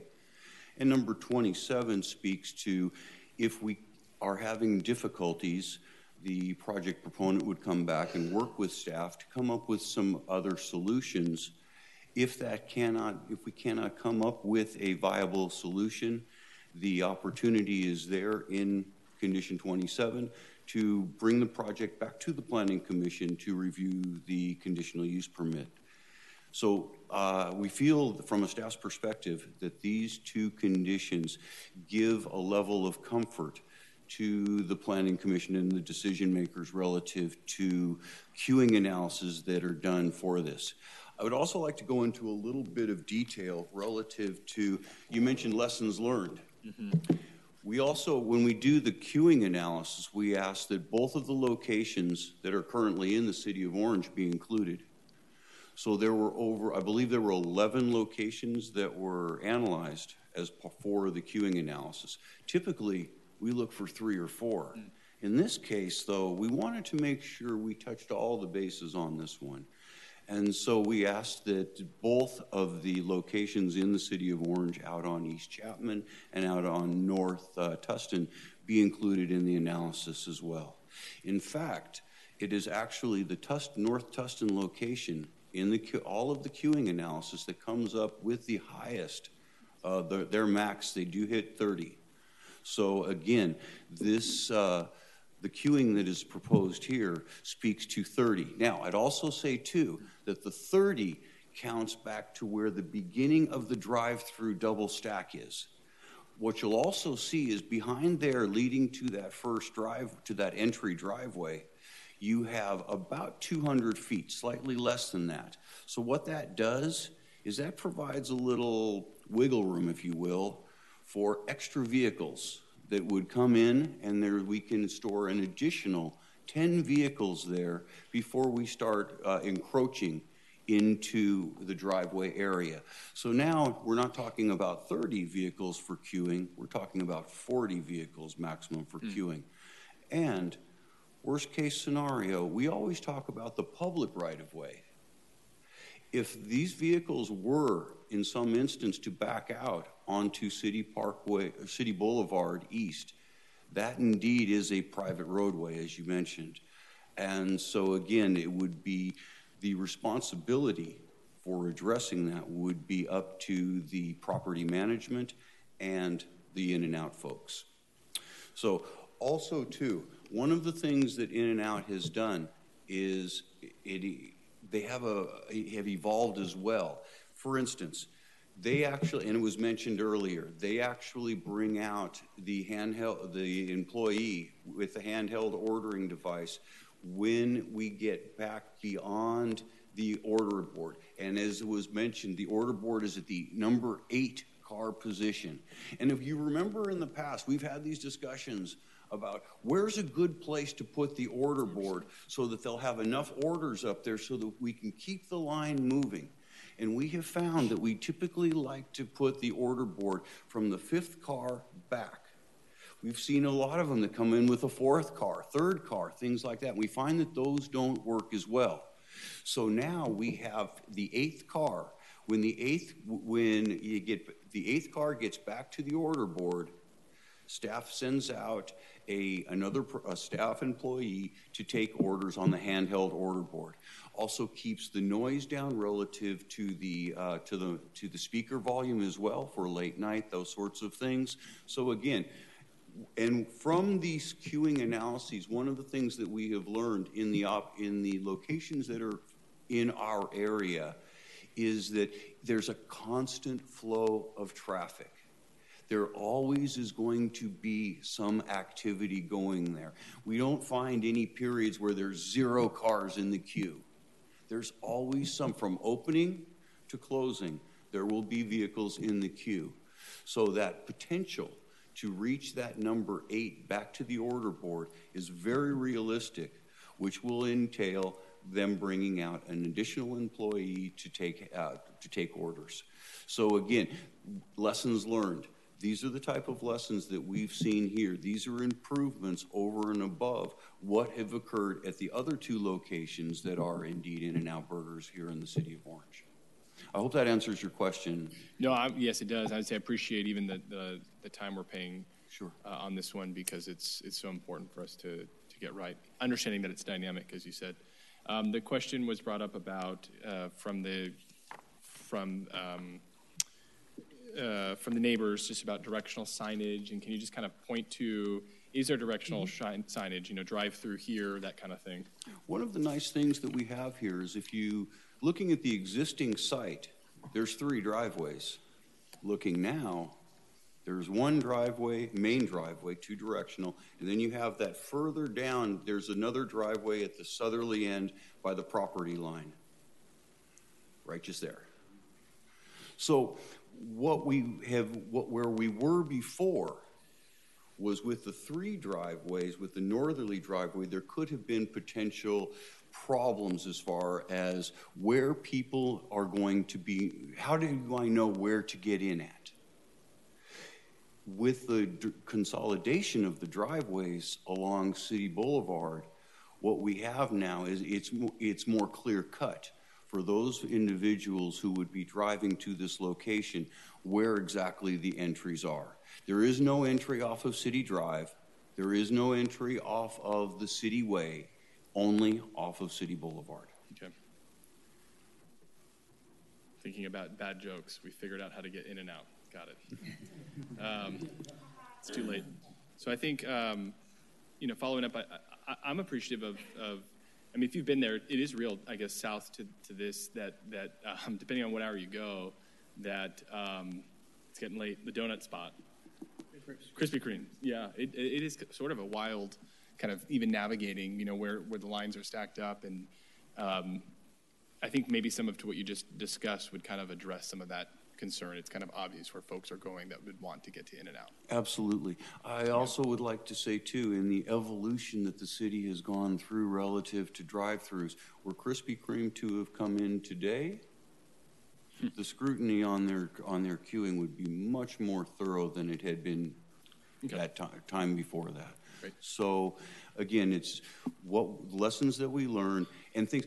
For instance, the North Tustin location of In-N-Out came in with a new drive-through plan just to improve the drive-through because they realized they could improve their business by improving the drive-through. Now we've got a better drive-through there. So again, lessons learned, and we pay attention to these things and we try and improve every time we have the opportunity. I believe this is a good example of the evolution of our drive-through experience here in the city of Orange. Great, thank you. Certainly. Yeah. Yes. The parking, it shows like they have 113 parking stalls. Yes, sir, 113. Okay.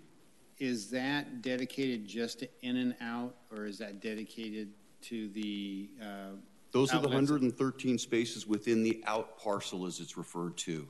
So while certainly somebody could park there and go and walk into the mall, it would be unlikely that they would do that. So again, these spots, part of the out parcel, are dedicated to that specific use. The requirement is 110 and they provide 113. Okay. Thank you. Any other questions? My final question for staff, apologies. So I know El Torito, I imagine they had a liquor license, and I know we're demolishing, but I believe it resides with the address. Will they be retaining the liquor license there? We're not, obviously, I didn't see anything that says they're surrendering that as a part of this. I looked at that issue. There was a CUP 1763 that was issued for a sit-down restaurant with a Type 47 license. So with this project, in essence, there's no longer a sit-down restaurant. The entire floor plan is being scraped down and rebuilt.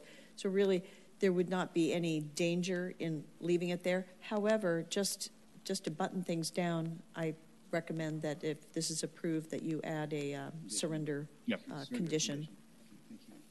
Okay. In addition, if I could just add one more thing, if you are considering, there's no condition regarding the hours of operation. So since the staff report does state what the hours are, I think that should be part of the conditions. Question of In-N-Out on that also. Okay.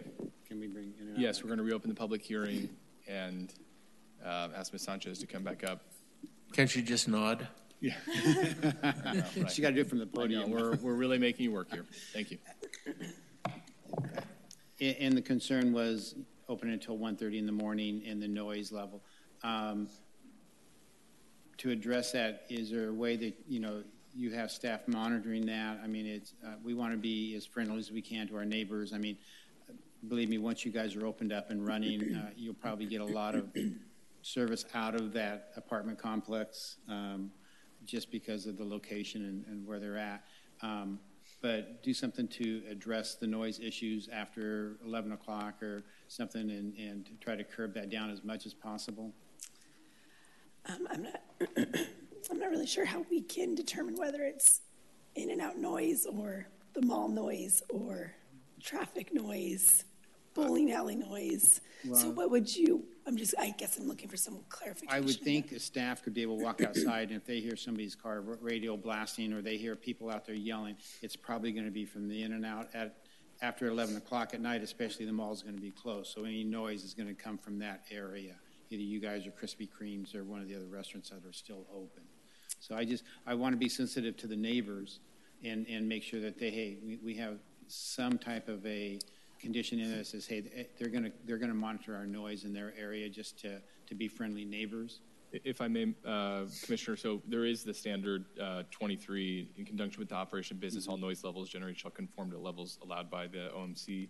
You're looking for more beyond that, potentially? Just make sure that they follow that. I mean, that's probably, I mean, it's in all the conditions, but, you know, I've been at the in-and-outs, especially after ball games and after stuff, and they're pretty loud, and they can get really loud and rambunctious, or if, you know, you're getting close to the end of bars and stuff closing down and people are hungry, and, you know, it's just something to assure that the neighbors are, hey, we're gonna monitor this and we're gonna be on this, and be good neighbors. Speaking from my past life at In-N-Out, when I worked at the stores, every time there was an issue outside, a fight, two football teams, there's definitely involvement in the staff coming out there if it gets over and above what's acceptable. Okay. So other than that, I mean, I think we all know our restaurants. We keep tabs on what's going on inside and outside of the restaurant, so for our own reputation as well. And your interior is open until 1:30 in the morning, am I correct? It's just not drive-through? Yep, it's we're open till 1:30 Friday and Saturday nights. And then 1 o'clock Sunday, Thursdays. Okay, thank you. Okay, Commissioner Simpson. I was just going to add that the added benefit or luxury may be the private security patrol that they have at the mall, which isn't a luxury that's enjoyed by either other orange. So perhaps that will help the situation. Not that we would have any jurisdiction or make it part of a condition, but maybe that would help address that issue. Okay, we'll close the public hearing. Thank you. Thanks. Okay, would like to make a motion on this, but want to see if there's any further comments before we make a motion here. Okay, so I'll do my best to see if we can incorporate what we've heard. So I'll move that the Planning Commission adopt Planning Commission Resolution number 32-22 entitled a resolution of the Planning Commission of the City of Orange approving conditional use permit number 3126-20, design review number 5016-20, and minor site plan review number 1020-20 to construct a new fast food drive-through restaurant with associated site improvements located at 3520 the City Way East. I'll denote with the conditions, if it's okay, as maker of the motion, I'd like to keep condition 25 about the odor scrubbers, not knowing enough if they understand if they work, don't work. I think there's enough justification to say we'd like to see that. On condition 26, we would strike just after clear, I believe. After 30 vehicles.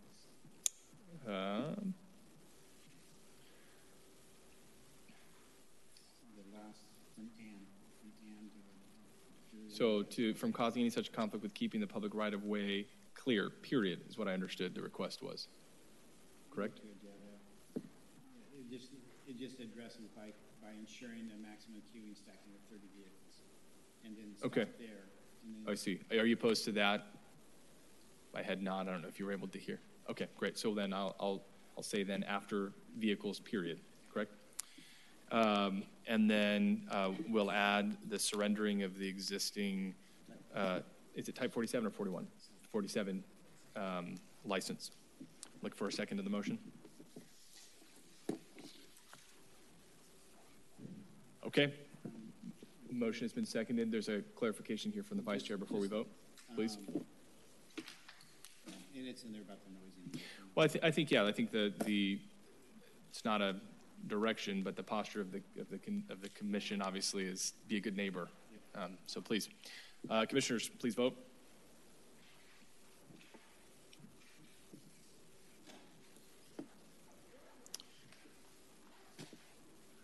Congratulations, the motion carries 4-0. I wonder where we're all headed now.